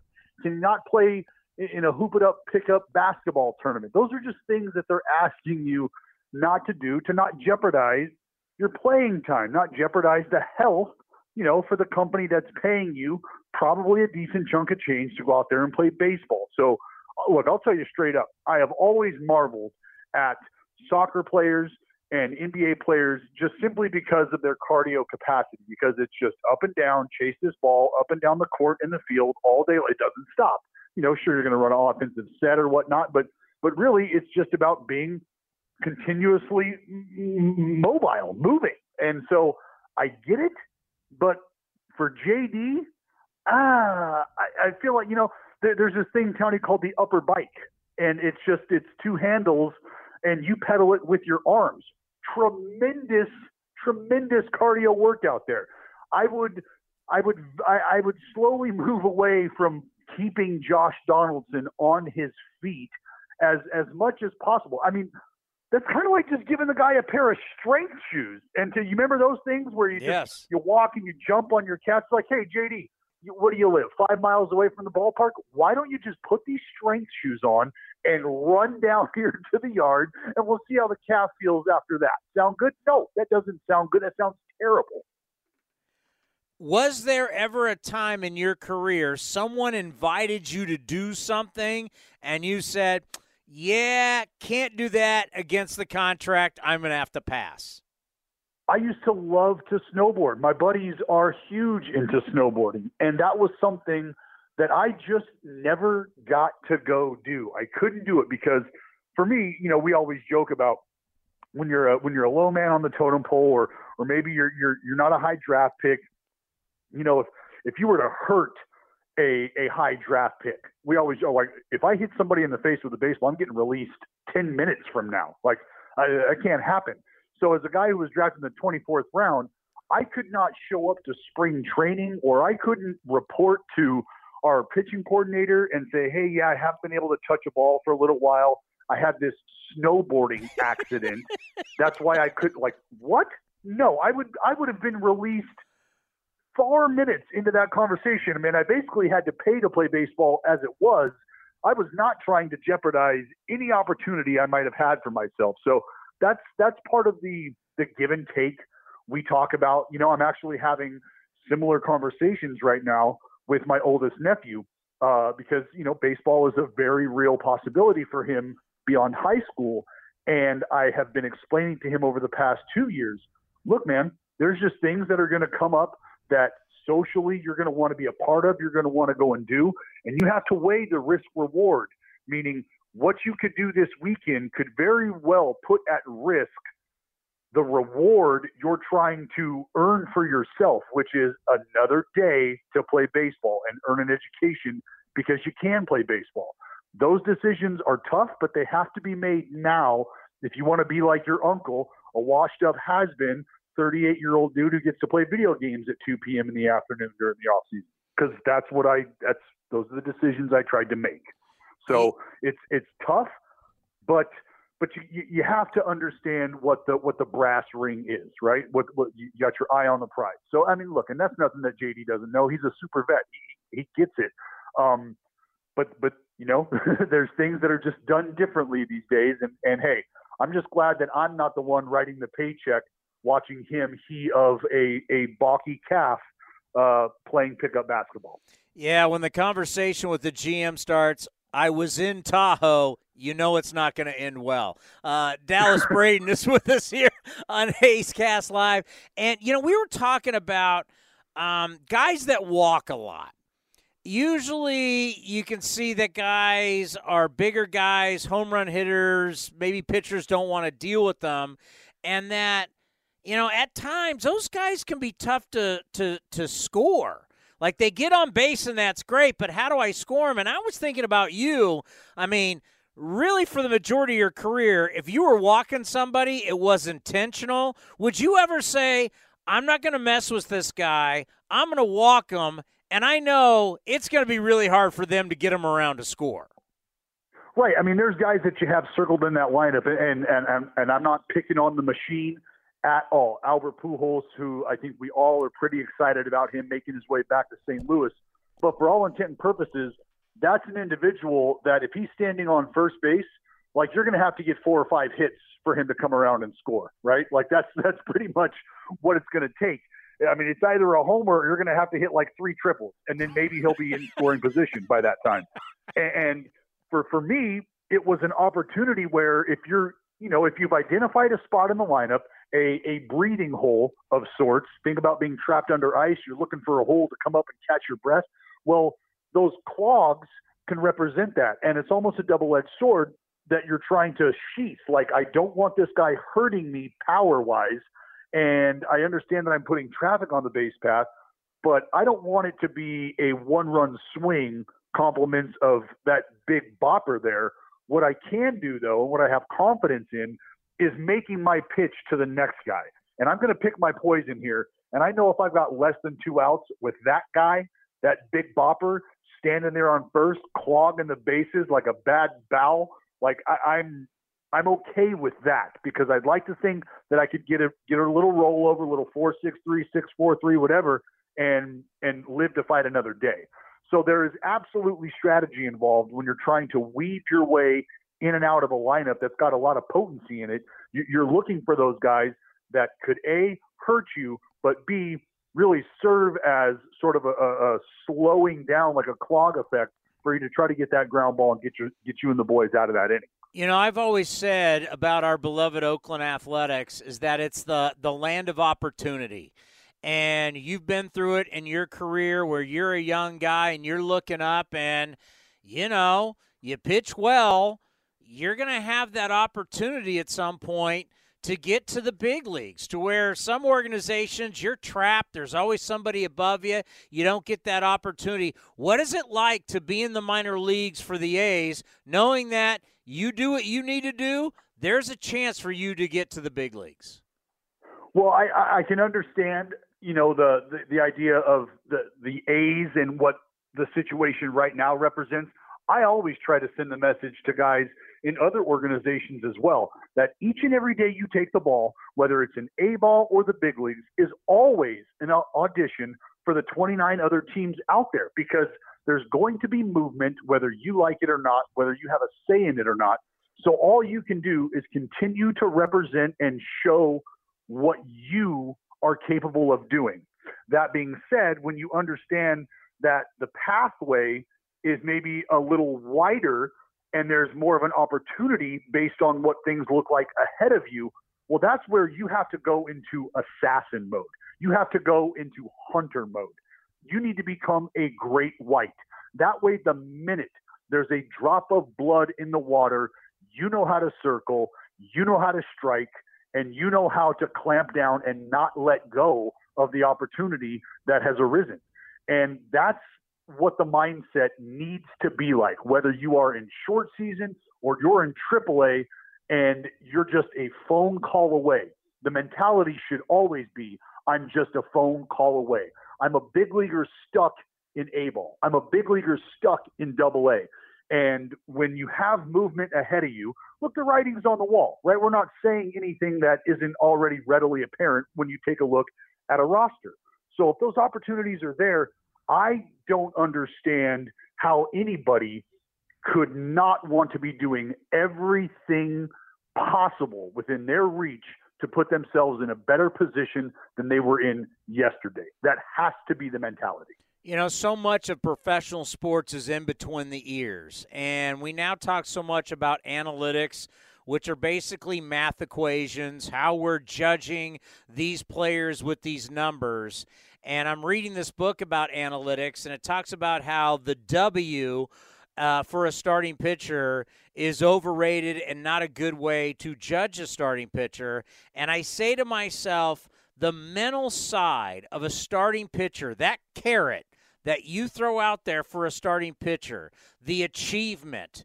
And I think about a guy like yourself, Dallas, when you're out there and you're battling for that W and there's runners on, there's 30,000 people in the stands, there's just chaos.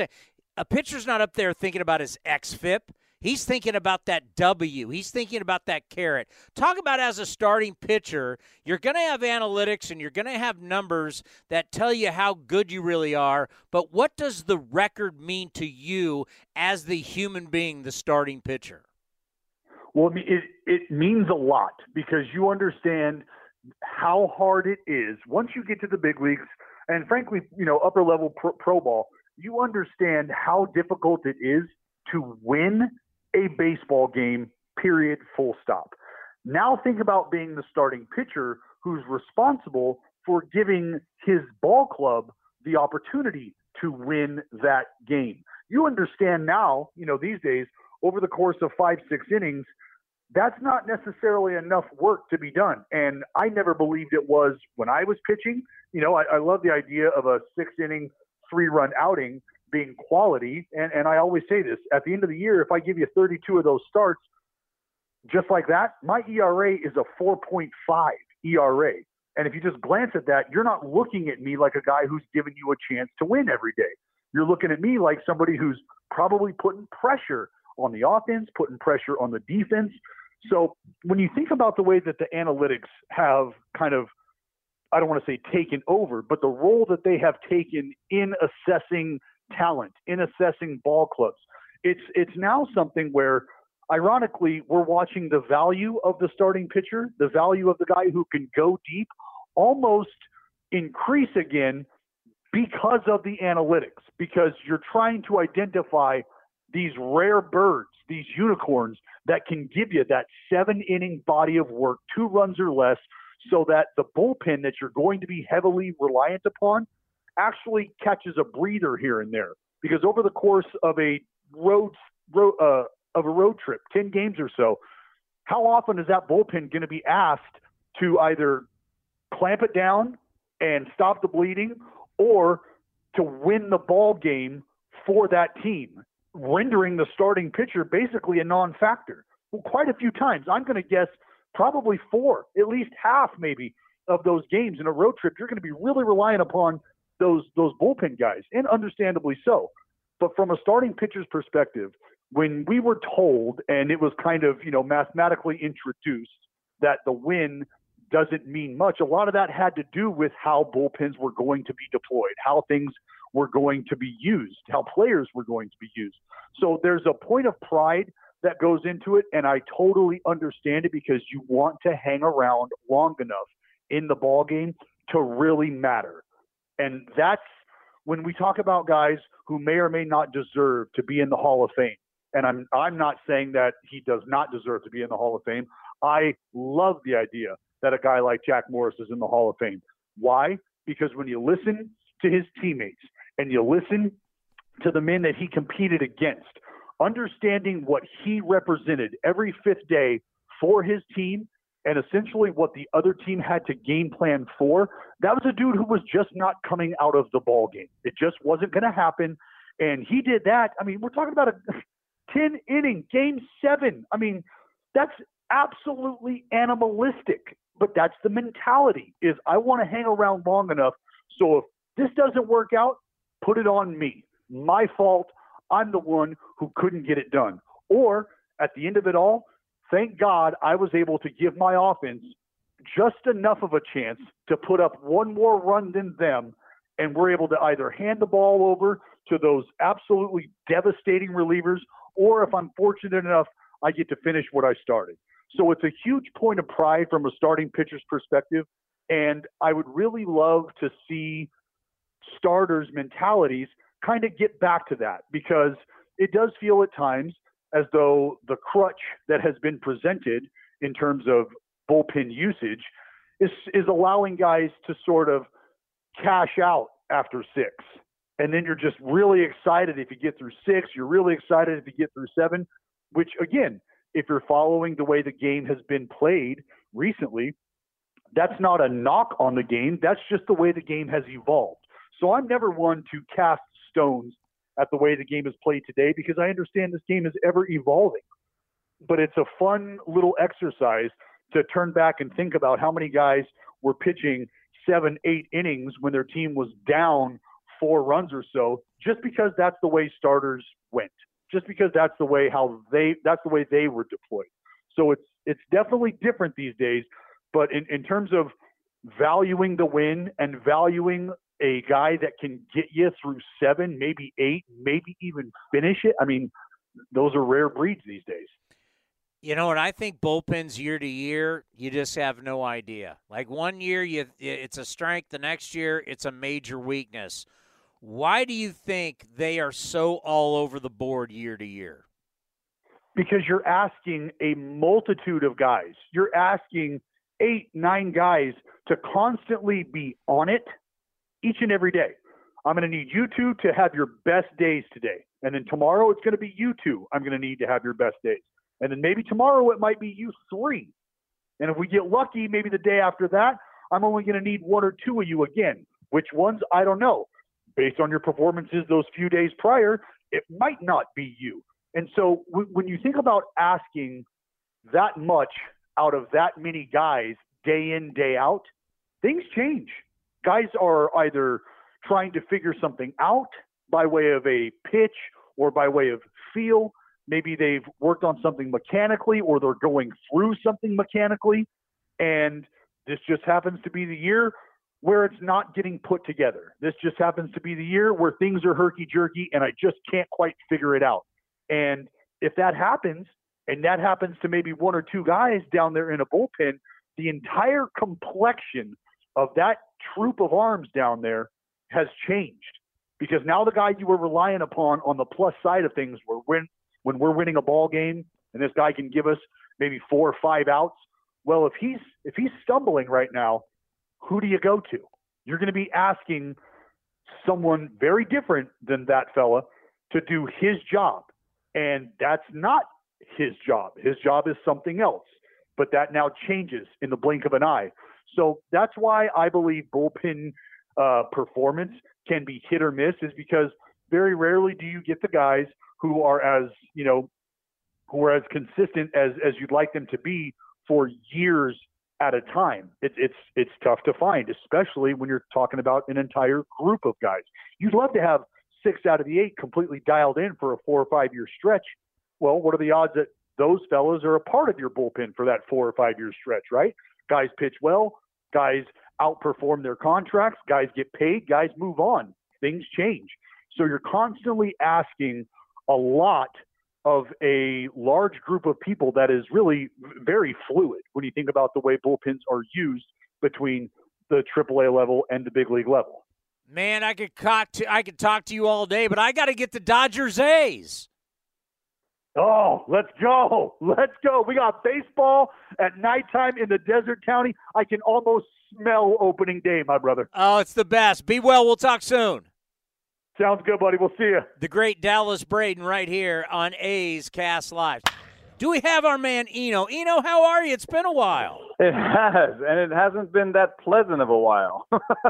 Yeah, well, okay, what the heck do you do during a lockout? Oh, man. I stare at the wall, and I hope it ends. I mean, you got no numbers to crunch. You've got no – I did my best. I crunched some numbers on the proposals. Whenever a proposal came through, I tried to kind of, point out what money was at stake and what the numbers were they were battling over. And one of the things that I pointed out that I think ended up being important in the end was that the things that they were talking about paid for themselves. Like the players were offering patches on uniforms and expanded playoffs, and that was worth about $200 million to the owners. And so the players were then trying to take that $200 million and give it to young players with the new minimum salary and with the bonus pool and stuff. So it was basically a negotiation about this $200 million of new money. And the players wanted to use it in a way that might change the economics of baseball going forward. You want my quick little theory? Even though I work for a baseball team, so I have to tread lightly. But this is purely as a this. I'm taking my baseball hat off and I'm putting my business owner hat on. Yeah, baseball owners went into this thing knowing they're going to have to give some money.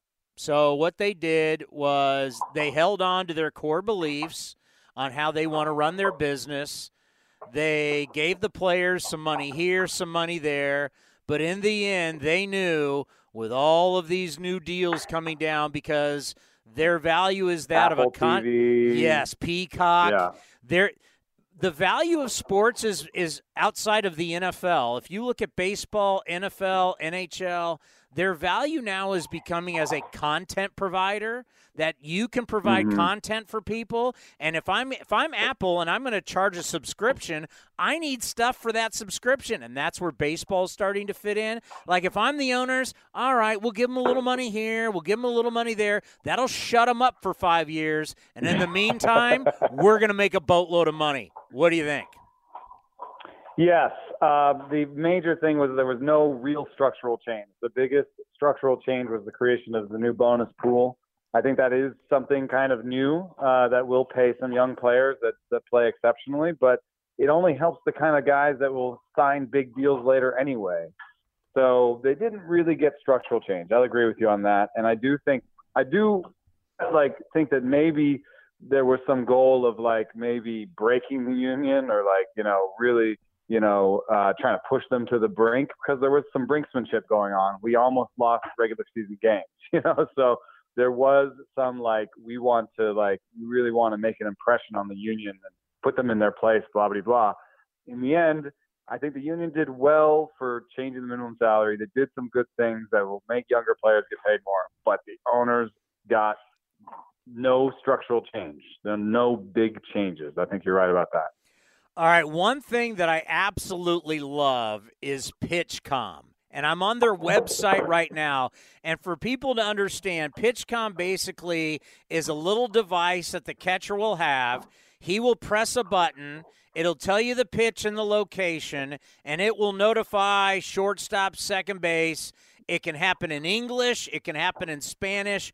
On their website, I'm looking at it right now, it says the ultimate covert communication system that's been used in Low A, the Arizona Fall League. But so let's say catcher hits the one button. I don't know how to say slider outside in Spanish, but he hits the button, and the middle infielders are now going to know, okay, slider, low outside.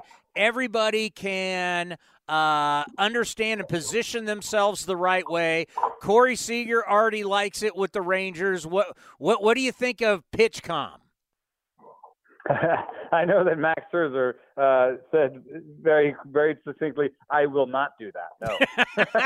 But, so there's always, whenever you have a new idea in baseball, there's always some pushback. I like it, and I think it could do a lot to undo some of the sign stealing stuff that we've had with the Astros and stuff like that. Also, I think it could improve the pace of play, because one of the ways we've dealt with sign stealing is that the pitchers will have a card in their hat that they've got to check. Okay, what line are we on? And okay, we're doing the third set of signs. Okay, that's this. And then the catcher will give some signs, and then maybe the pitcher will forget and I'll have to look again, or the catcher has to look at his thing on his arm and be like, okay, third set of signs. So it's like, that is actually minutes of our life that are going by.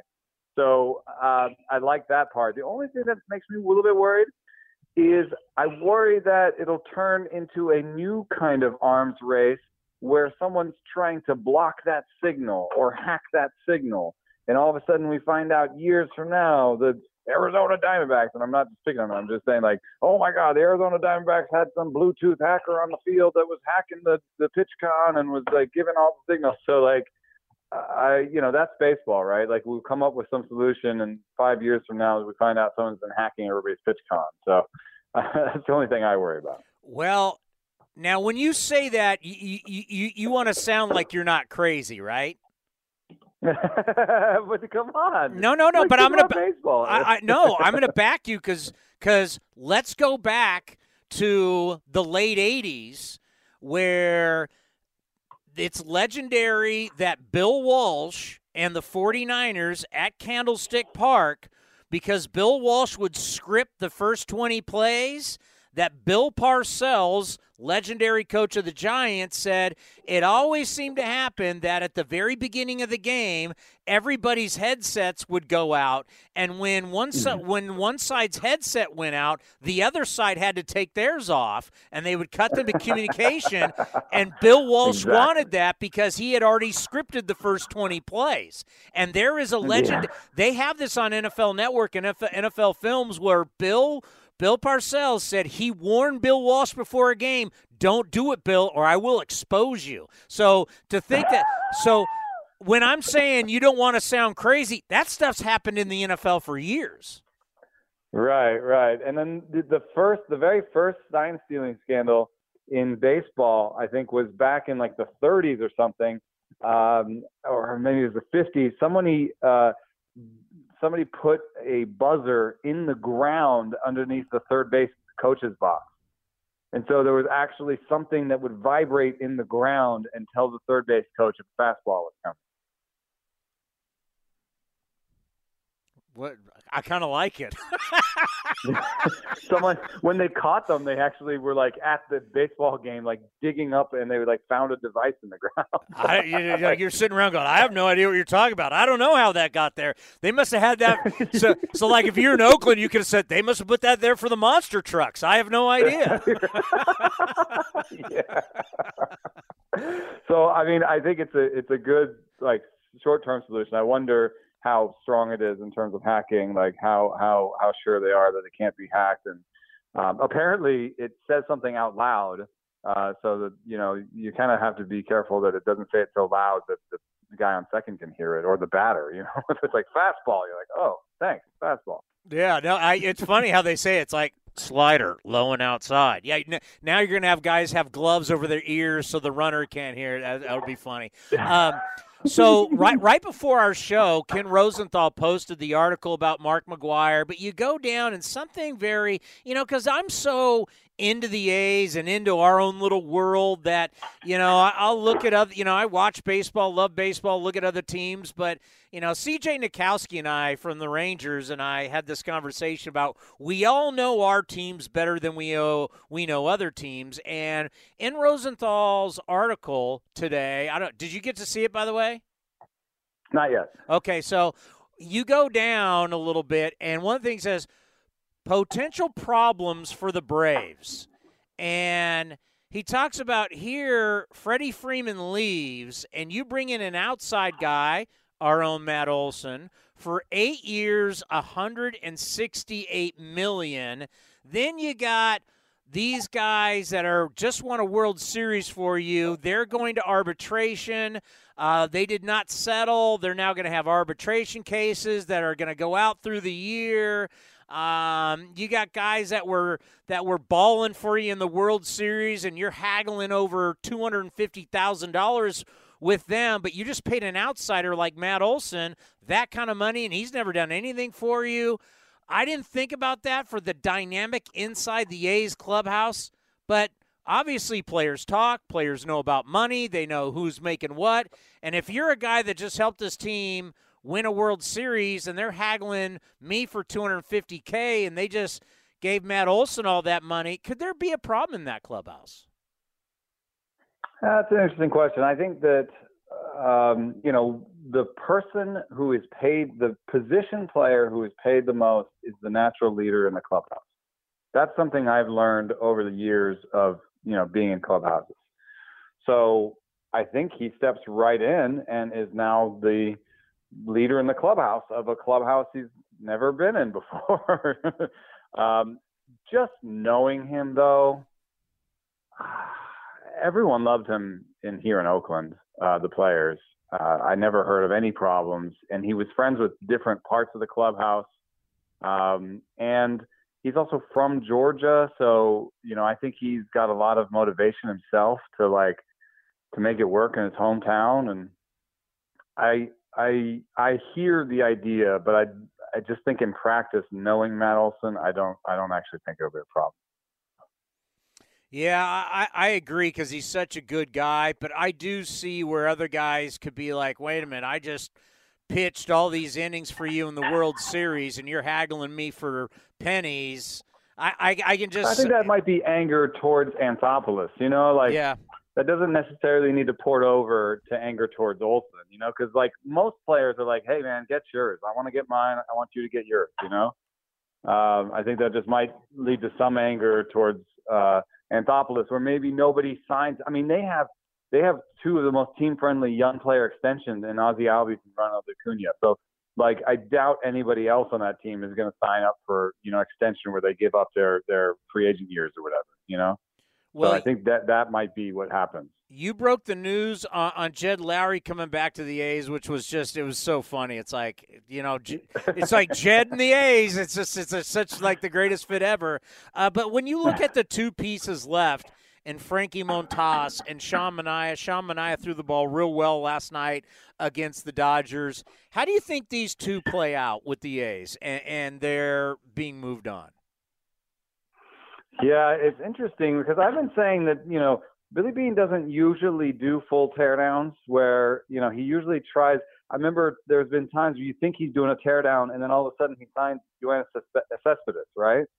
And says, no, we're buying and selling, And so I think he's usually, and when he trades for players, as you've seen with Kevin Smith, Shea Langeliers, Christian Pache, the guys that came back in the various trades they made, he tries to get guys he can put right on the major league roster. I mean, I think Pache is going to be the center fielder, and I think Kevin Smith is going to be the third baseman. So, when I look at the fact that Manaea and Montas haven't been moved yet, I wonder if it's like, hey, we're going to put a better squad out there than people think.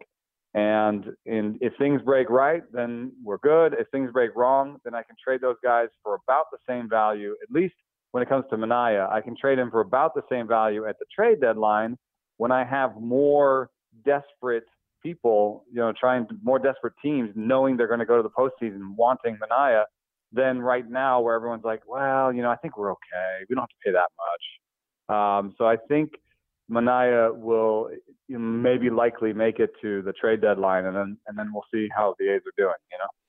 So it's kind of funny. I was just back home in San Diego visiting my brother, and we were at this golf course, and it was starting to rain, so everybody was inside. And on television on ESPN, they were doing season totals for baseball, and the A's came up at 69.5, and everybody looked over at me, and I said, you got to realize about us is that we overachieve a lot. Like, whenever you think it's going to be so dire, like 2012, we thought was going to be such a horrible season. So it's like, it's always tough to look at the A's and say, wow, this team's going to be terrible, because before you know it, a bunch of moves are made, and then they're competitive. It's really, you know what I mean? It's really hard to gauge how a season is going to go with the green and gold.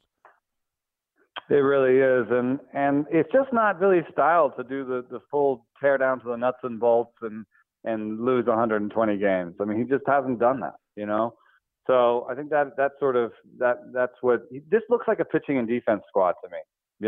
I think he has changed it up a little bit where he's had mashers, he's had bad defensive squads, he's had different approaches.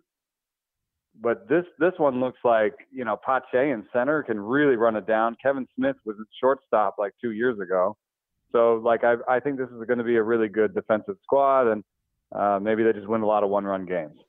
Well, your partner on The Athletic Jim Bowden put out all the grades for the offseason. He gave the A's an offseason grade of A.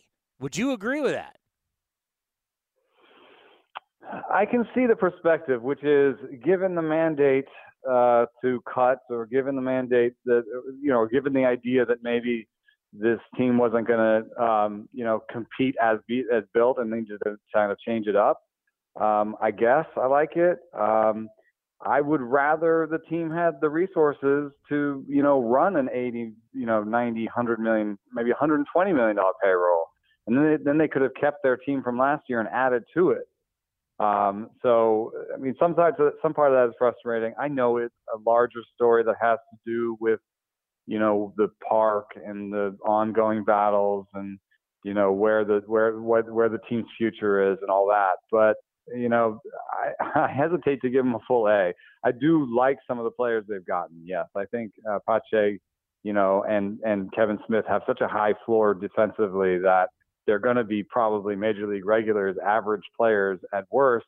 And if something clicks offensively, they can do a lot better. So I do think think of like Marcus Semien when he came over, right? Like Marcus Semien, not really a shortstop, some defensive questions about position. How much as bad does he have? And look at who Marcus Semien is today. So I think they tried to get guys that were probably going to be average major leaguers and had a little upside beyond. And so for that part, I can give them some good grades. Yeah. Yeah. I mean, the craziness of, everything that we're going through right now is even guys that you trade now may not be guys that will be here when a new ballpark opens up. I mean, yeah, none of this is on like a 1-year timeline. No. It's not like there's going to be a new ballpark next year. So yeah, it's kind of hard to read the tea leaves, and I guess that's why there's not that much of an investment in payroll, and that's why we had those trades. And it's frustrating as a fan. I mean, I can feel it. It's interesting to me as a national writer that's often in this clubhouse because I'll get closer with players and in Oakland, and then I start seeing them on other teams. I just visited Marcus Semien in Texas camp. It was great to see him. And then towards the end of their career, hey, Stephen Vogt's back. These guys always come back. It's crazy. Jed Lowry, come on back. Oh, Semien, I would bet you right now Semien wears an A's uniform again at some point. Like finishes the contract that he just signed. I would bet that he wants to be back home. He never wanted to leave. His wife wants to be here. I guarantee he comes back. Speaking of the Coliseum, all 30 teams. This was a big deal with the Rockies, like a humidor.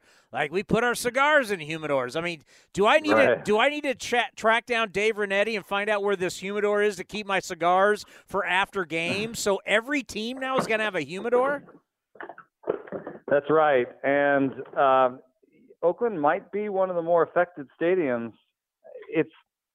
It's tough because people think of humidity in terms of just how wet the air is, like mugginess, right? Yeah. And the hotter the temperature gets, the more water you can fit in the air. So yes, when you're in Atlanta, when you're in Baltimore in the summer, and it's 90 degrees out, there's more water there in the air than in Oakland.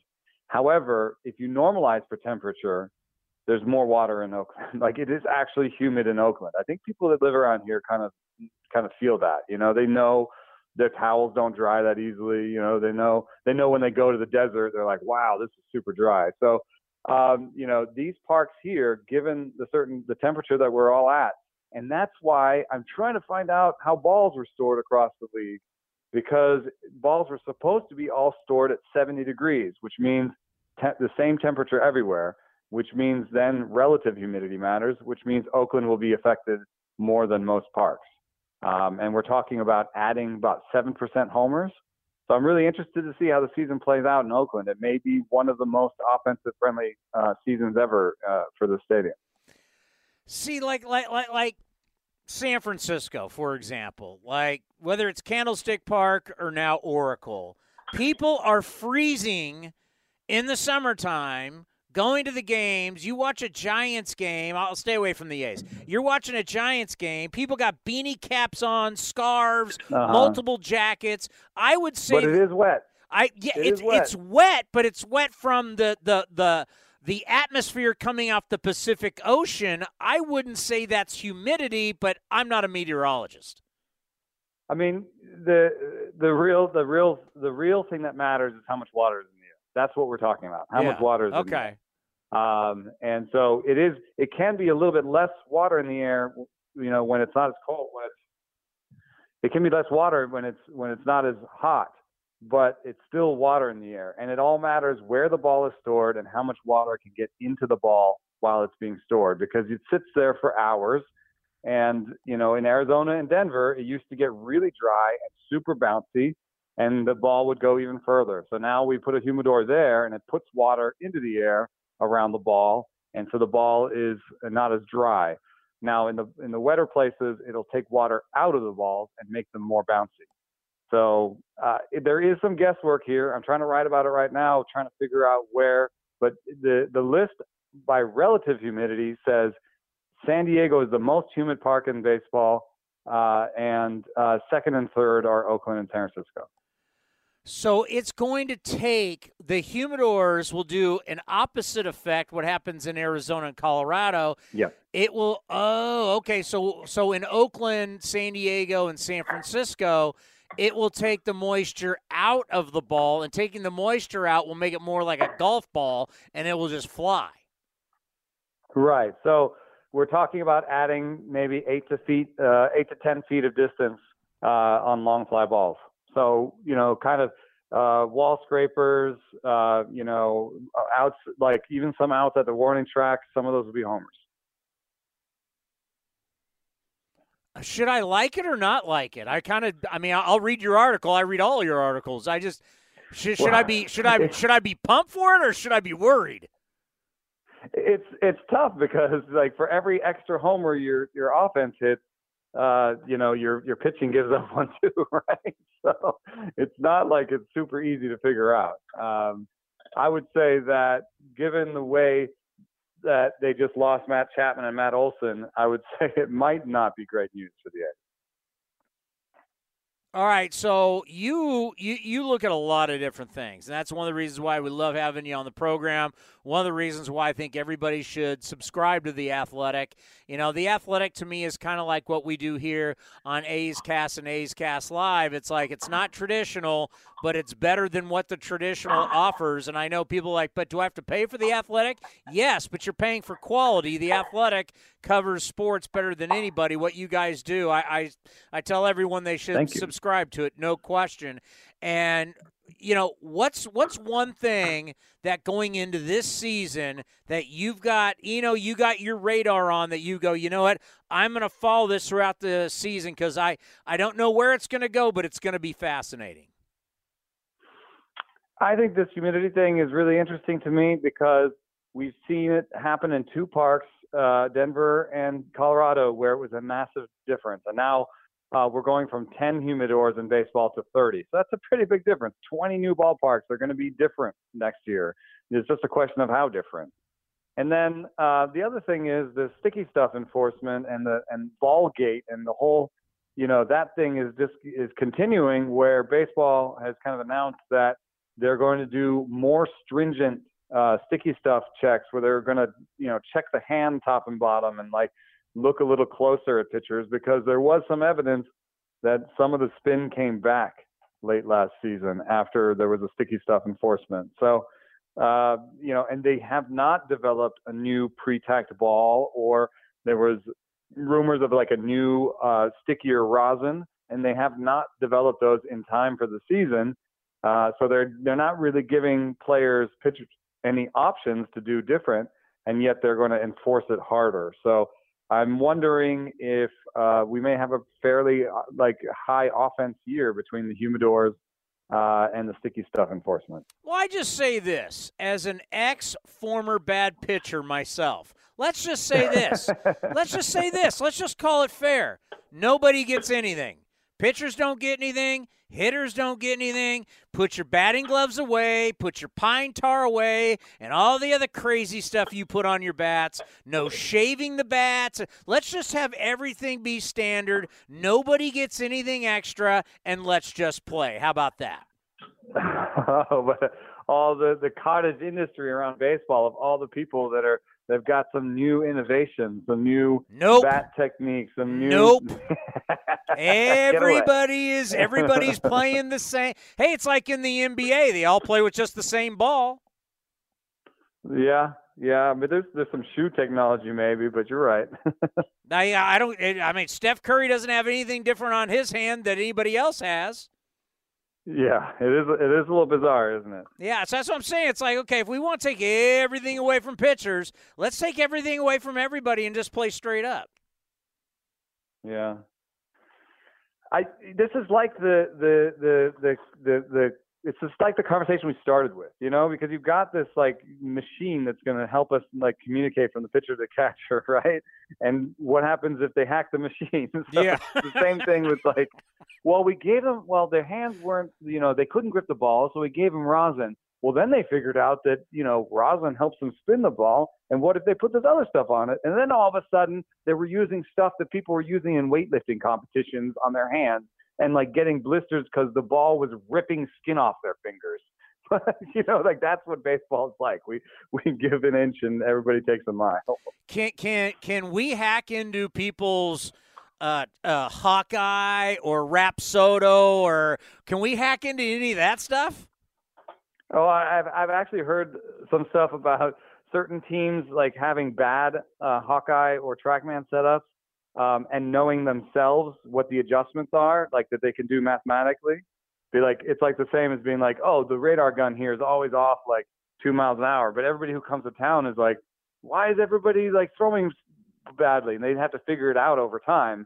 Whereas the home team is yeah, we know it's off 2 miles an hour. Everything's fine. So I've heard that they do the similar thing with TrackMan sometimes in the minor leagues, where they have the settings all wrong and every other team has to figure it out. Oh, are they doing that on purpose? Yes, that's what I've heard. No, your guy's not throwing 99. He's throwing 84. I have no idea why today. I don't know what's going on. All right, let's end on this. It's springtime. Things are changing. Flowers are blooming. We're getting ready for summer. What is the beer of choice for our expert in the spring? I have really, I heard something really interesting. Sante Darius makes these really great IPAs that I like. And I heard that they do not, it's called rustic ales for a reason, they do not actually filter their water. And Santa Cruz has what most people think of as bad water quality. And so there's a sort of mineral sense to their IPAs that I really enjoy that is there because it's the Santa Cruz water. So I just think that's a fun story. It has a little bit to do with kind of wells and water and springs. So Santa Darius IPAs, if you can get your hands on one of those. Yeah, because your palate definitely changes, whether we're talking beer, talking food. Everything starts to change as you get out of winter. Yeah, I don't want to. I have a stout sitting in my fridge that I'm just staring at, and I'm like, I don't really want that right now. Well, yeah, but the thing is, you got to drink them or you got to throw it out, right? Well, at least the stouts might last till next winter. Do we still have the beer fridge in the garage? We do. My wife keeps trying to put other stuff in it. She's big in flowers, and so I find buds in there, and I've got to push them to the side. And, that's my beer fridge. Yeah. This is Eno's beer. I mean, for God's sakes, you have a beer named after you. You're kind of a big deal. I need more space for beers with my face on it, Dave. Hey, you are the best, my friend. Once again, The Athletic, what you guys do. And really, I don't know how much you talk to the guys in the NFL but I mean, everything on The Athletic, whether it's college football, NBA, college basketball, obviously what's going on now, you guys are second to none. It's the best sports journalism going. So I will always promote, my friend. You be well, and I can't wait to see you. All right. Thanks a lot. Eno Sarris of The Athletic. Bipster, how we doing today? Hey, man, I need you to, the day that I leave this earth, I want you to say my eulogy, okay? I didn't even get into your coaching career. People don't realize you've done it all. Yeah, Tommy. I've been blessed, man. I've been able to go back to my alma mater high school, Skyline High in Oakland, and coach, and then coach a Division II, the Academy of Arts in San Francisco. And then just around town, I have so many kids that I work out. Today at 4:30, I'll have 6 kids in the cage, and we'll be doing some hitting lessons. So, baseball is just a part of my blood. I love giving back to the kids. And I think the biggest thing that I really appreciate is when I see them grow as players and become players and now can talk to me on the same level as a normal hitter. And I just love that. So I'm in the community. I'm still just coaching off the field, but just doing it in a different way where I can really help my community. I want to take you back to some of your early spring trainings where you're showing up to spring training you were in Yuma in the beginning, right? Right. So you're showing up to Yuma. I mean, you're dealing with future Hall of Famers and guys like Roberto Alomar and Tony Gwynn. You got a big-time run producer, Joe Carter. I think these players I mean, you go to an A spring training right now as a player, Pip, and you don't have any established, legit big league talent around you. What do you think that's like to go into a spring training and have a shortened spring training with a bunch of unknowns? Well, my first spring training, I was a Rule 5 from Pittsburgh over to San Diego, and first base was Steve Garvey. Shortstop was Gary Templeton. Third base was Greg Nettles. Right field was Tony Gwynn. And, I mean, you just had a team that in '84 had went to the World Series, and I was supposed to become a part of that. So when you're young like I was really nervous because I had seen these guys on TV, and every guy was like a rock star to me. So when I saw them, I was really nervous. Well, as I got older and I was around guys like Joe Carter and Roberto Alomar, I had already established myself. So I went to camp knowing that I was a part of the team. Then when you get to a team, let's say the A's right now, you're not nervous because everybody is just like you. They're trying to find their way. The only time you may get nervous is before a game because you want to do well. And I think that's just normal. Everybody gets butterflies. But I don't think that pressure that I felt as a Rule 5 walking into camp, believing that I was supposed to take the spot of Alan Wiggins, who was a great player, dynamic player, and fill his shoes, that was difficult. But I just think the A's right now, these young guys, they don't have anything to lose. If they play well, they're on the map now. And the A's now believe that, hey, there's a guy that can play in the big league. So if I'm young and I'm in Oakland A's camp right now, I just do my best. I just try to be who I am.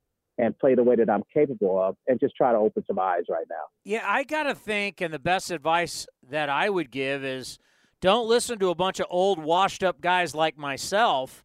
Right now, you've got opportunity. The Oakland A's, for a young player or even an older player still trying to hang on, right now I would view it as the land of opportunity. Like, there's 29 other teams. I may not get this type of opportunity, but with the A's, if I'm especially a young player, hell, I got a chance to be in a big league roster. You're absolutely right. You're absolutely right. Everyone right now is playing on the even playing level field, and it's now a matter of who can get the job done. Who can you convince these coaches that you are the guy that should be on the 28-man roster right now, and as they shorten it to the 25-man roster. It is a great opportunity. I don't know many names out there right now or who is capable of, but these coaches have been around these kids for a couple of weeks now, and they know based on what they've seen out of them in the minor leagues who can probably come up and play on this level. The big leagues is tough. You know, it's AAA and then the big leagues, but the big leagues is 5 or 6 steps above AAA because you're going to continue to play against the best of the best now, that 1%. The guys who used to get you out or the guys who would get hits off of you, even though you were a prospect. So it's a matter of who has the know-it-all to make changes in their game according to where they are. And I think that's the biggest transition a player from the minor league has to make, because remember now, these guys are going to be throwing 95 plus with good sliders, good changeups, good curveballs, and excellent control. And if you're a hitter, they will take advantage of that. And so you as a hitter now, you have to become more of a student as to how you get your game better on the level of what a major league hitter should be. So now it's just a matter of, can you refine your tools to be consistent on that level? And those guys who do, those are guys who will remain on that 25-man roster. You know, I think back in the day, if you were somebody who played multiple positions, you were valuable, but you were kind of looked at like, well, he doesn't have an everyday position. Even though we find him valuable, we kind of look down on him, to where I got to think that's completely changed in our game, that flexibility is almost the number one thing, and you're even more valuable if you can play quality defense all around the diamond, if you can play infield and outfield and bring it to me at the plate. Man, Bip, that kind of guy is so valuable for you. I want a guy who shows up every day with 4 different gloves and I can put him anywhere in the lineup. Hey, absolutely. Tony Phillips is the name that comes to mind, Jose Oquendo, and then myself. We did that back in the day and were able to make all-star teams based on that versatility. I think now it is pretty much a requisite for players to now be able to play more than one position. Yeah, you're right. We were a jack of all trades, but a master of none. But we allowed the manager to sleep well at night because he knew that if a guy was struggling, that we could fill that position for that day or whatever days it would take to get that other guy out of his slump, or maybe he just wasn't playing well. We were like the insurance policy for each manager. And so I think now, as we watch what the A's and how Bob Melvin used to run the team, he had a bunch of guys who could play different positions. And I think that allowed him to sleep well at night, knowing that if somebody struggled, he has other guys who can play that position. And he doesn't have to call up anybody to come up and play that position. He already has those type of guys on the field. We call those a Swiss Army knife, because it has all the different tools within itself to get the job done. And so I just think you're more valuable now when you can play more than one position, because we're all baseball players. I once heard Marquise Grissom say, it doesn't matter where I play, I'm a baseball player. And I think that's true now in the definition of the type of player you want on your team. If you could give Mark Kotsay any advice, first-year manager, and maybe it could be something that was said by any of the managers you had, what advice would you give him? Well, I would say first, just make sure you have a solid foundation as to what you want to teach from, what it is you want from your players. Don't have too many rules. Show up on time and play hard, and then just be there for your guys. The managers that I really loved to play for was guys who kind of stayed on me, but they were loyal to me. You would never hear them say anything negative about me in the papers. And because of that, I would run through a wall for those guys. And so I just think you keep it simple. You don't ask too much. But like I said, to show up on time, play hard, and while you're here, be a part of the team. And from there on, then you'll see the love that he has for these guys and reciprocal. They'll give him the same type of love back.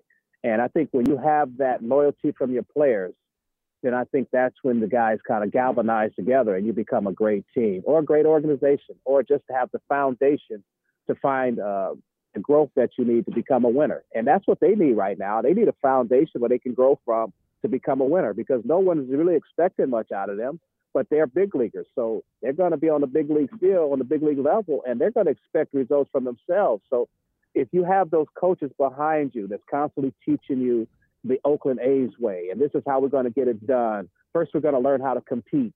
Then we're going to learn how to play hard for 9 innings, and then we're going to learn how to win. And if you just take it step by step and progress together, you'll get to that point where when you bring up guys, they know exactly what they're asked of, and they can fit right in. And because Kotsay has been a leader, he knows by being a player, being a coach, he can say the right thing to a player at the right time on that bench and keep them motivated and trying to get better each and every at bat. So I just think he just has to really just be himself. He's always been that kind of guy who's been a leader. He's been a great teacher, but he's also been that calming ear. And then he knows how to exactly say what needs to be said at that time. So I just want him to be himself. We're going to root for him, and hopefully he can have a successful season. You think about Stephen Vogt just having won a World Series with the Braves. You think about Jed Lowry coming back.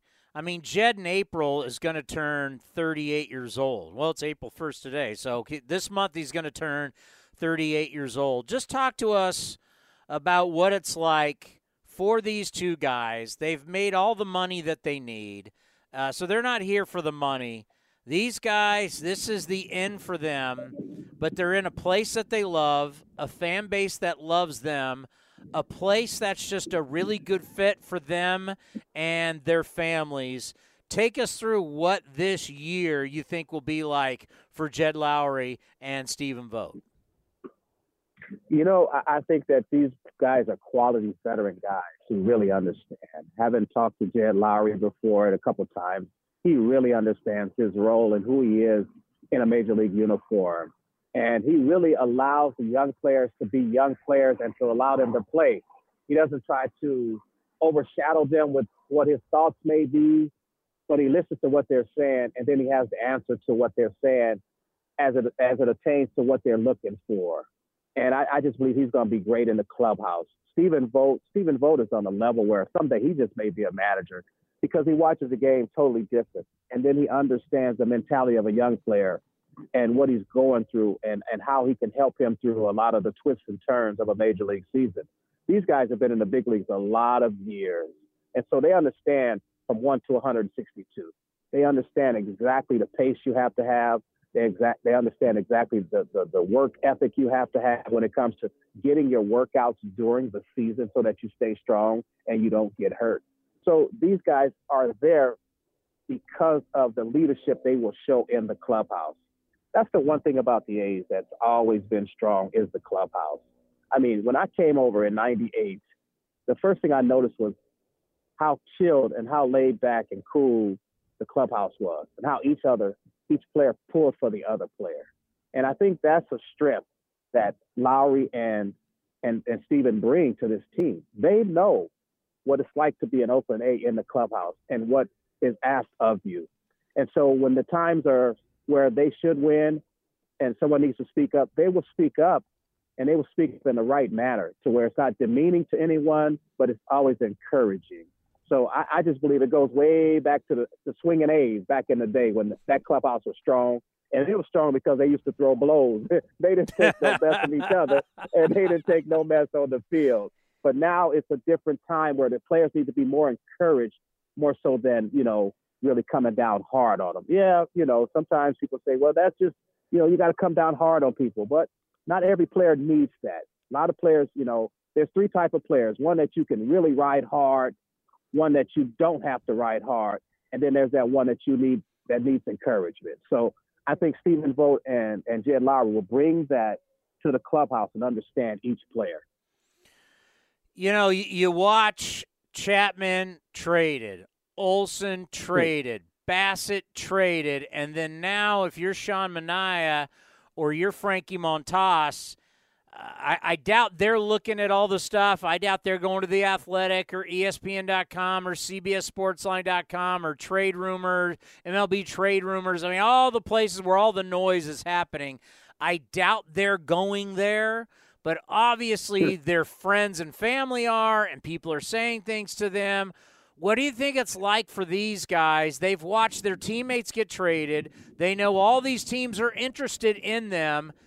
I mean, you're wearing an A's uniform, but you don't know at what point you're going to get that call that you've been traded to somewhere else. What do you think that's like for Sean and Frankie right now? Well, all I can do is look back on how it was when I was San Diego Padre, and one day I wake up and in the paper it says that I'm going to be traded. And that's coming off the winter where Roberto Alomar and Joe Carter was traded, Jack Clark was let go, Mike Pagliarulo was gone, Tempe was now on his last leg there. Benito was about out of there. So many guys were out of there. Just the whole team basically was gone, except for myself and Andy Dennis, along with Tony Gwynn. And I remember that one day I woke up that season and it says Roberts will be traded probably to the Reds. And so we had a team function at one of the owners' homes. And I remember Tom Werner came to me, who was the owner at that time, and says, "Hey, we're not going to trade you. We're not going to trade you." And I just looked at somebody on my teammates. I said, "That's the kiss of death right there." And that winter I was traded to the Reds. But I just think that what happens is you have to be ready for anything in this game. You're here today, you're gone tomorrow. If another team wants you, that's a good thing. That means that you played well enough to open some eyes of another organization, and they're willing to trade some good players to bring you over because they believe you can help that team win. So you just have to overlook things, play your game, forget about what's happening on the outside, and concentrate what's happening inside the line, because that's where you're going to have your solace, where you have that comfort zone, where you just feel like this is where I belong. And outside of it, you just have to stay away from anything that could take your mind away from the job that you're trying to do. So you can't be watching the ESPNs, you can't be listening to what people are saying on the radio, and you can't be reading the newspaper. You have to block all that stuff out.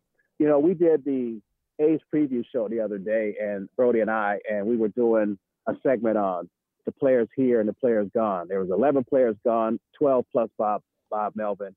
And then we were talking about what pitchers did you think could be influential in this year? And I remember saying, well, I think Sean Manaea is going to be that guy. And then after we got through with that segment, they said, "Hey, cut, we got to do that over." I said, "What?" He said, "Well, you know, Sean Manaea may not be here, so we got to say somebody who's going to be here." And I was just like, oh, my God, you know, we can't even mention guys that we believe are going to be, you know, having good years this year. So it's just, we don't know. It's a question mark. But the one thing Sean Manaea or Frankie Montas can't do is let that question mark get into their heads, where they're looking over their shoulder instead of looking forward as to what they have to do on the field.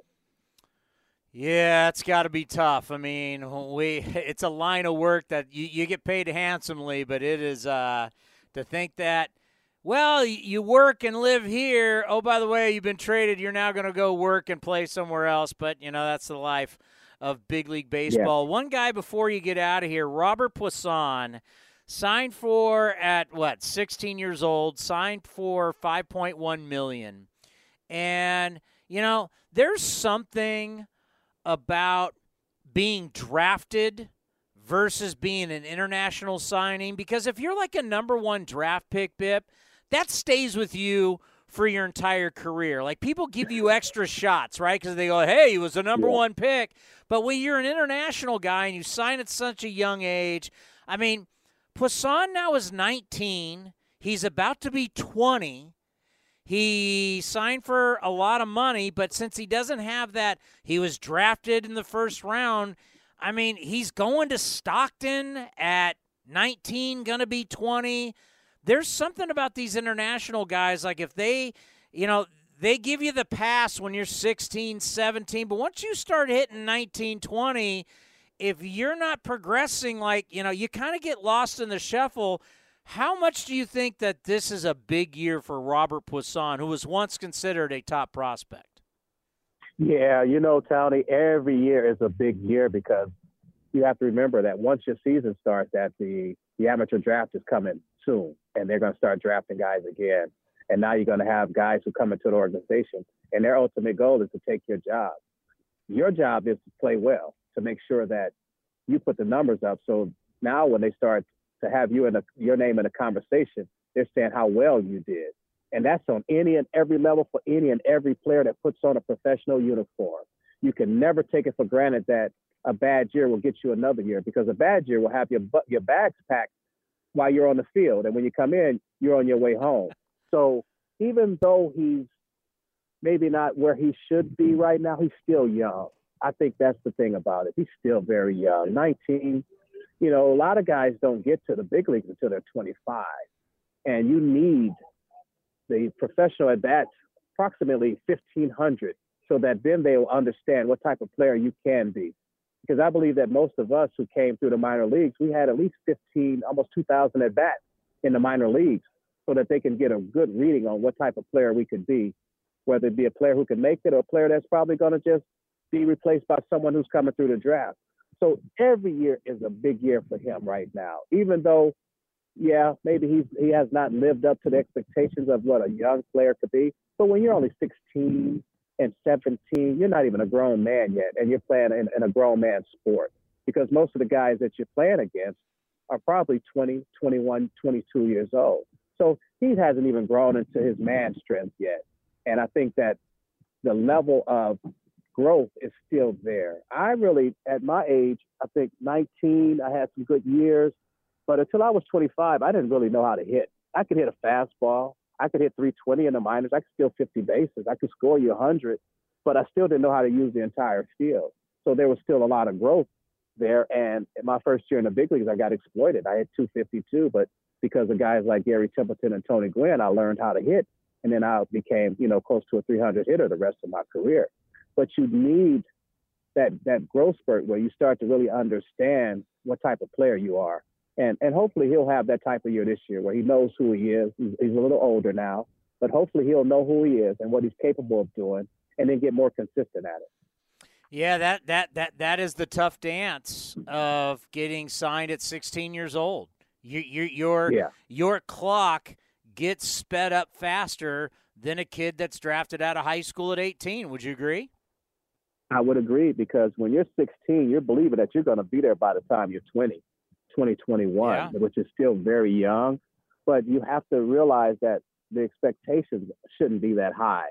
And I think when a player starts to understand that at 16, he's still not – professional guys have knocked the bat out of his hand. He still doesn't understand what a good slider is. He still doesn't understand what a fastball with good velocity is. He doesn't understand how to play under lights that instead of it being bright white or bright yellow, and it's like dark out there, you can't see the spin on the ball. So, and these guys that you're playing against have come out of college. Some of them have come out of high school, but the majority, they're fill-ins on a 40-man roster or a 25-man roster, and they're older. You just happen to be the young kid, but you have to perform. When you're the young kid on the team, you have to perform. I was always the youngest guy on my team, but I always performed. And so because of that, you grow. You start to grow. And the sooner he can grow, the better. Nowadays, they don't have like, okay, Townie, we're going to sign you. We're going to put you in rookie ball for 3 years until we know you develop. That's what would happen normally for a 16-year-old. You'd be there for 3 years until you develop. Now it's like, well, after that second year, we don't know. And then pretty soon you become not a prospect, but suspect. And now in the eyes of the organization, if you don't produce that following season, you could be gone.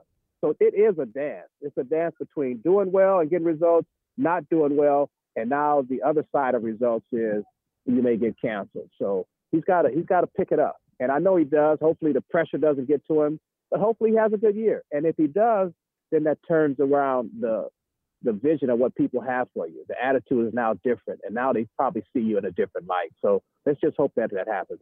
You're the best, Bibster. We'll see you at the first homestand. All right, brother. Good talking to you, man. Love you. The great Bip Roberts. Love him too, man. That was my guy growing up. This has been a presentation of the Oakland Athletics.